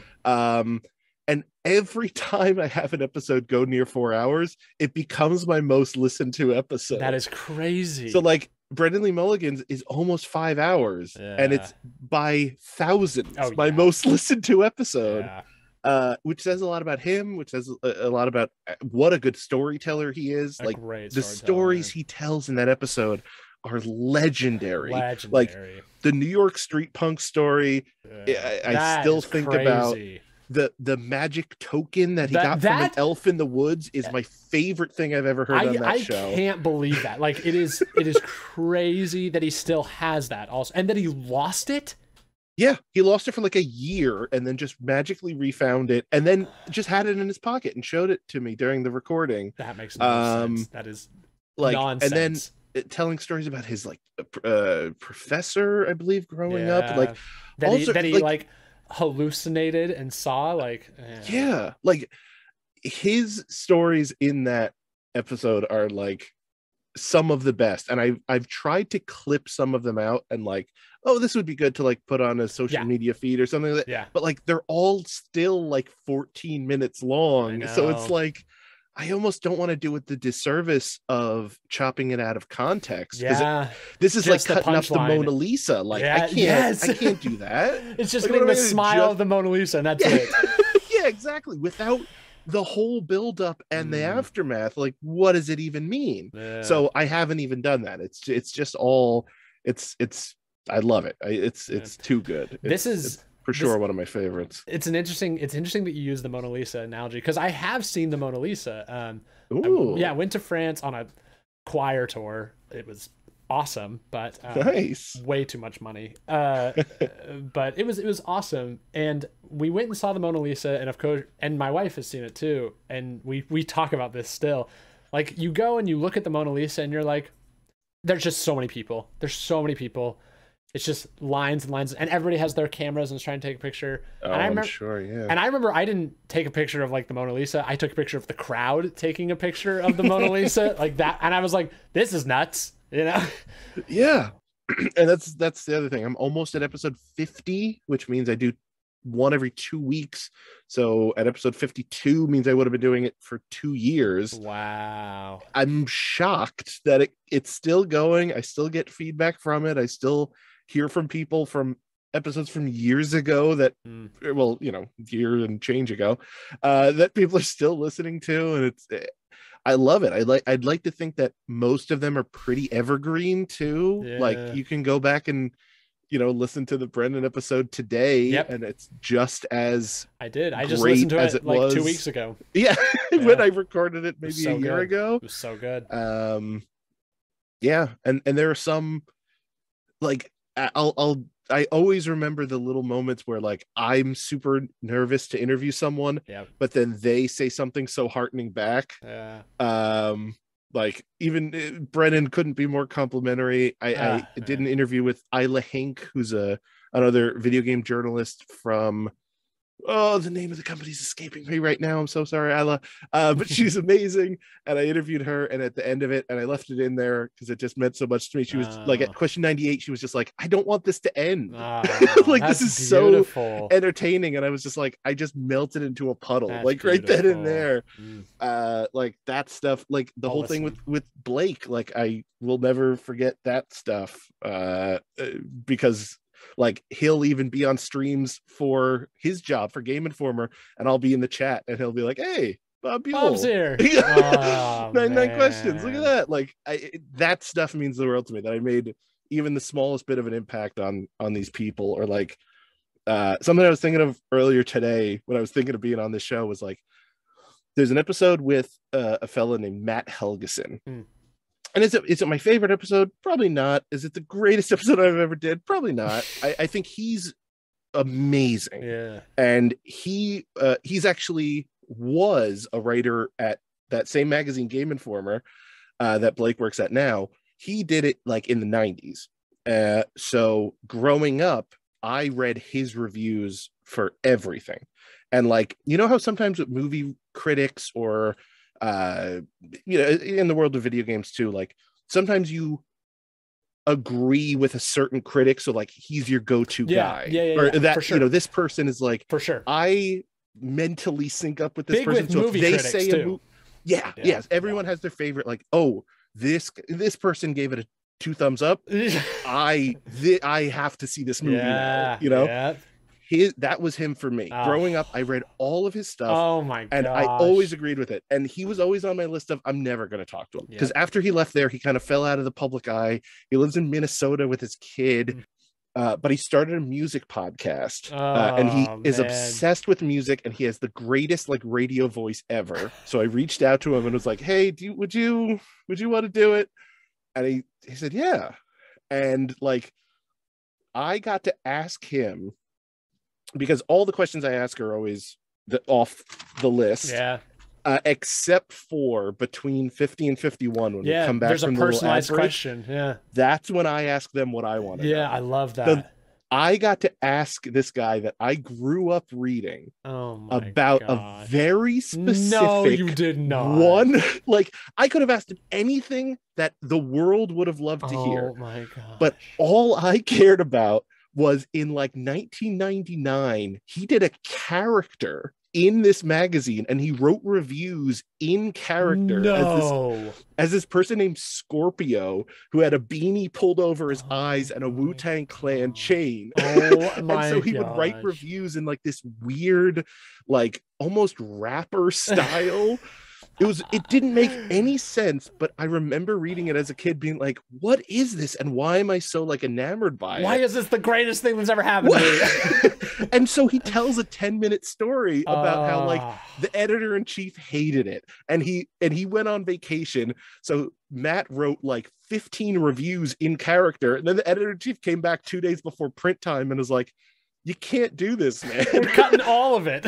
So they cut all but like 2. Wow. So those 2 were all that remained, but they clearly stuck with me so much. How do you remember 2 of those out of everything you've read? How do you remember that?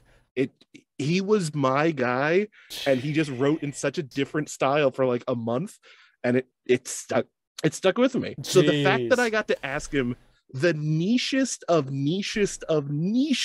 questions, that makes that episode like an all-timer for me. Yep. Like I said, was anything else in there going to set the world on fire? Who knows? Yeah.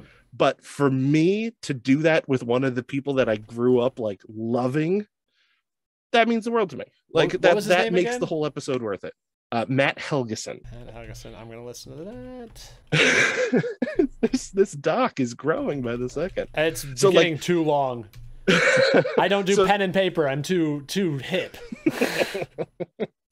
Those moments to me mean the world. I agree. That's what makes it all worth it. I agree, because like I don't think I'm ever gonna get famous. Like I just don't think it's gonna happen, and I don't know if I want to. You know, like yeah. But I do know that I love talking with people who inspire me, and like you definitely have inspired me with your podcast, and I hope I don't know what it is. I don't know what it is, but you can talk to some random person, you know, on Twitter, and be like, hey, I have a YouTube channel with 60 subscribers. And they're like, yeah, I'll do it.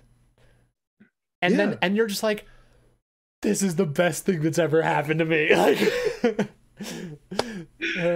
because I know what it feels like on the other end of it. Like, you know, we were even talking before the recording, like you send out 300 emails and you get 2 responses of yes, or maybe 1 yes, 1 no. You know what I mean? Yeah.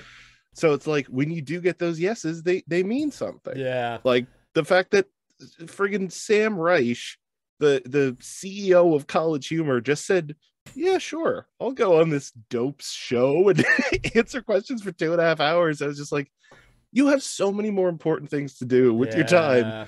It's amazing that he took the time and was so generous to do that. Yeah. And then at the exact same point, this was maybe a month after like the whole everyone at College Humor got laid off. Was it like, really? It was very shortly after that. And I easily could have asked him about that.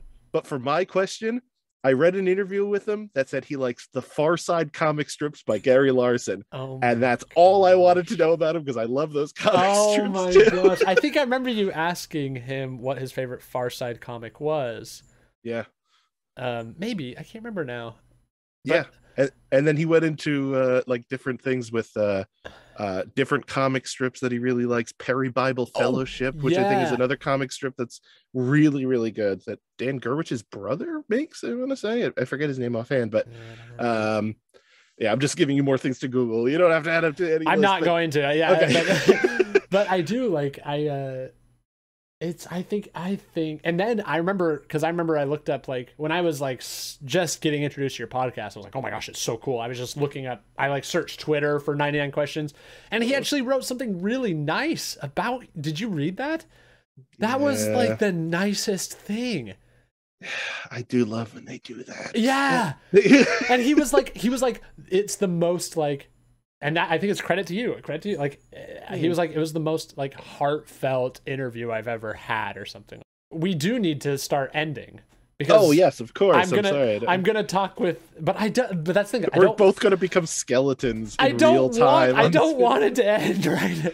The Isle of Hank. I know, but I'm gonna be talking with Josh in 30 minutes. So. Oh, I don't want to interfere with that. He is an amazing person. Hey, if it was up to me, I would do nothing but this. Like, this is what it would be.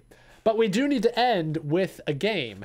We always end with a game. So you have a choice of what game we can play. We can play Dungeons and Dragons, or we can create a new game. Oh. Let's make something up. Make something up. Do you want it to be competitive or cooperative? Cooperative. Okay, cooperative. Cool. I'm worse at cooperative games, so we're gonna. Love it. What's one of your favorite games? One of my favorite games. Yeah. D&D. No.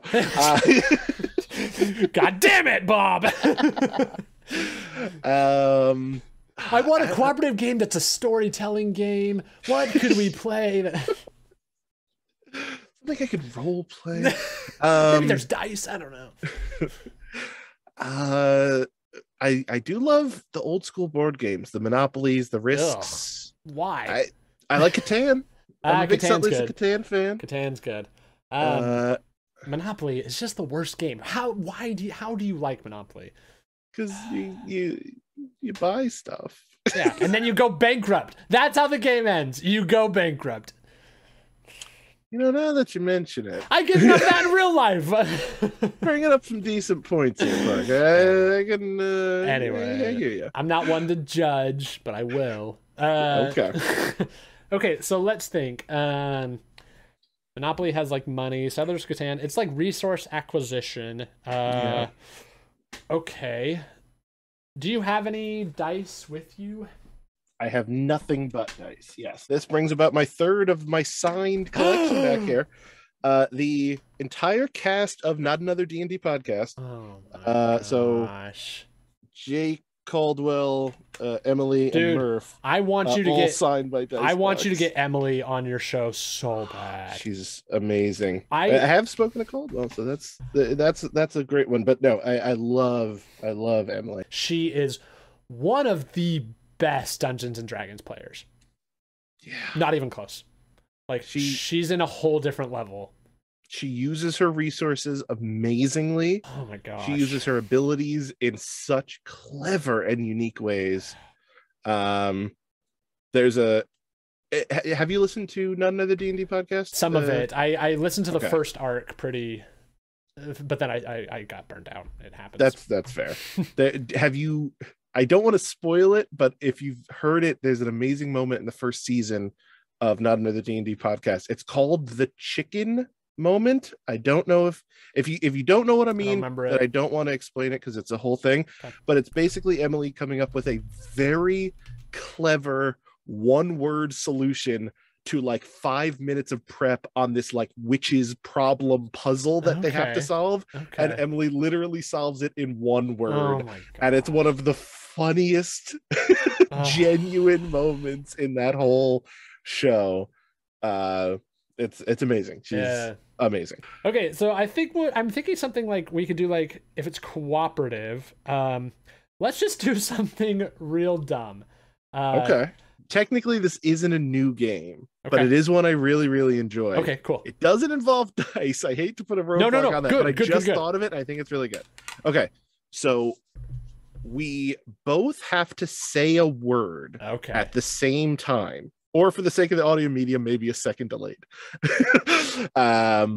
We both say a word at the same time. Then the game begins. Now, whatever two words we say, and let's say they have to be like a noun. Yeah. Okay. So person, place, thing. Then the game begins. We now have to try to guess the word that is the perfect medium between the two words that we just said. Ooh. So if you say baseball and I say ghost, we have to try to find what's the exact middle between baseball and ghost. And maybe it's, I don't know, what's that baseball movie where you build it and they will come? I don't know. Field of Dreams. Let's say that's the answer. It's Field of Dreams. And if we both say Field of Dreams, we win. I love that. But if we don't, whatever two words we say next, that's the new game now. Now we just have to find a middle between those two words. Love it. Okay. I'm going to add one twist. Okay. I have a categories dice here. Love it. Love it. Of course I do. Yes. What we'll do is just to start, the word that we think of, we'll just have to start with whatever letter I roll. Okay. Does that seem fair? Perfect. Absolutely. All right. Let's see what I get. A. Okay. So we both have to think of an A word? Both think of an A word. Okay. So do we go like 1, 2, 3 and then we say it? Sure. Okay. 1, 2, 3. Anchovy. Apple. I didn't want to say apple because I was like, this is gonna be the quickest game ever. If we both said apple, okay. So we got anchovy and apple. Okay. What's the perfect halfway point between anchovy and apple? Okay. Ready? Oh boy. I got one. I'm ready. Oh, you feel so confident. Hold on. No, it's not going to be yours, unfortunately, but. Well, this is what we gotta to get to. We're still feeling each other out. We're still no, this word doesn't have to be an A word, right? This could be anything. Well, let's say we'll move on. Unless, what do you think? Oh boy, the perfect medium and have the Should we do it? Letter? Let's do it. Same letter, medium. Okay. That makes it harder. Okay, I've got it. Oddly, I also have one. Let's see if this works. Ready? One, two, three. Asshole. Avocado. Okay. That's a much better one, honestly. Because you poop out both those things. They both come out of your ass. Why did you say avocado? I'm interested. It's kind of mealy. I don't know. Fair. I do think when I eat an avocado, I think, oh, this kind of tastes like an anchovy and apple mixed. That's it. What is my favorite flavor combination?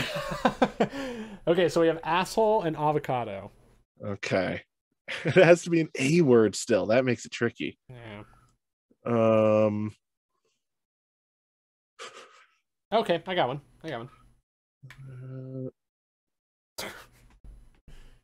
Sure. I've got something. Okay. Ready? Right. One, two, three. Appetite. Applebee's. Oh, we were close. We were very close. Very close. Oh, okay. Applebee's famously serves asshole, so yeah, you're right. Yum, yum. All right, I think we have it here, though. Appetite and Applebee's. Appetite and Applebee's. Okay. What's the middle? Shoot, I don't have one. Hold on. Maybe it's very similar to one of the words. Oh, okay. Yes, you're right. Okay, ready? One, two, three. Appetizer. Yes, we did it. I was gonna say appetizing, which would have been very disappointing. So. We got there. We can't live in maybes, you know. We got there. Bob, that was great. That was fun. That was super fun. No, I've played that game at bars before, and it's very fun once you get it. Oh, that was great. This is amazing, Parker. You have a heck of a show here, and I had an amazing time. Bob, this rules. I'm so happy. I was so excited to interview, and it exceeded expectations. Thank you. Oh, you've been overly complimentary. I have to get insulted now by someone to even out my day. Hey, why isn't your show more popular? There you go. Wait a minute, that's a backhanded compliment. Hey, don't just dang it.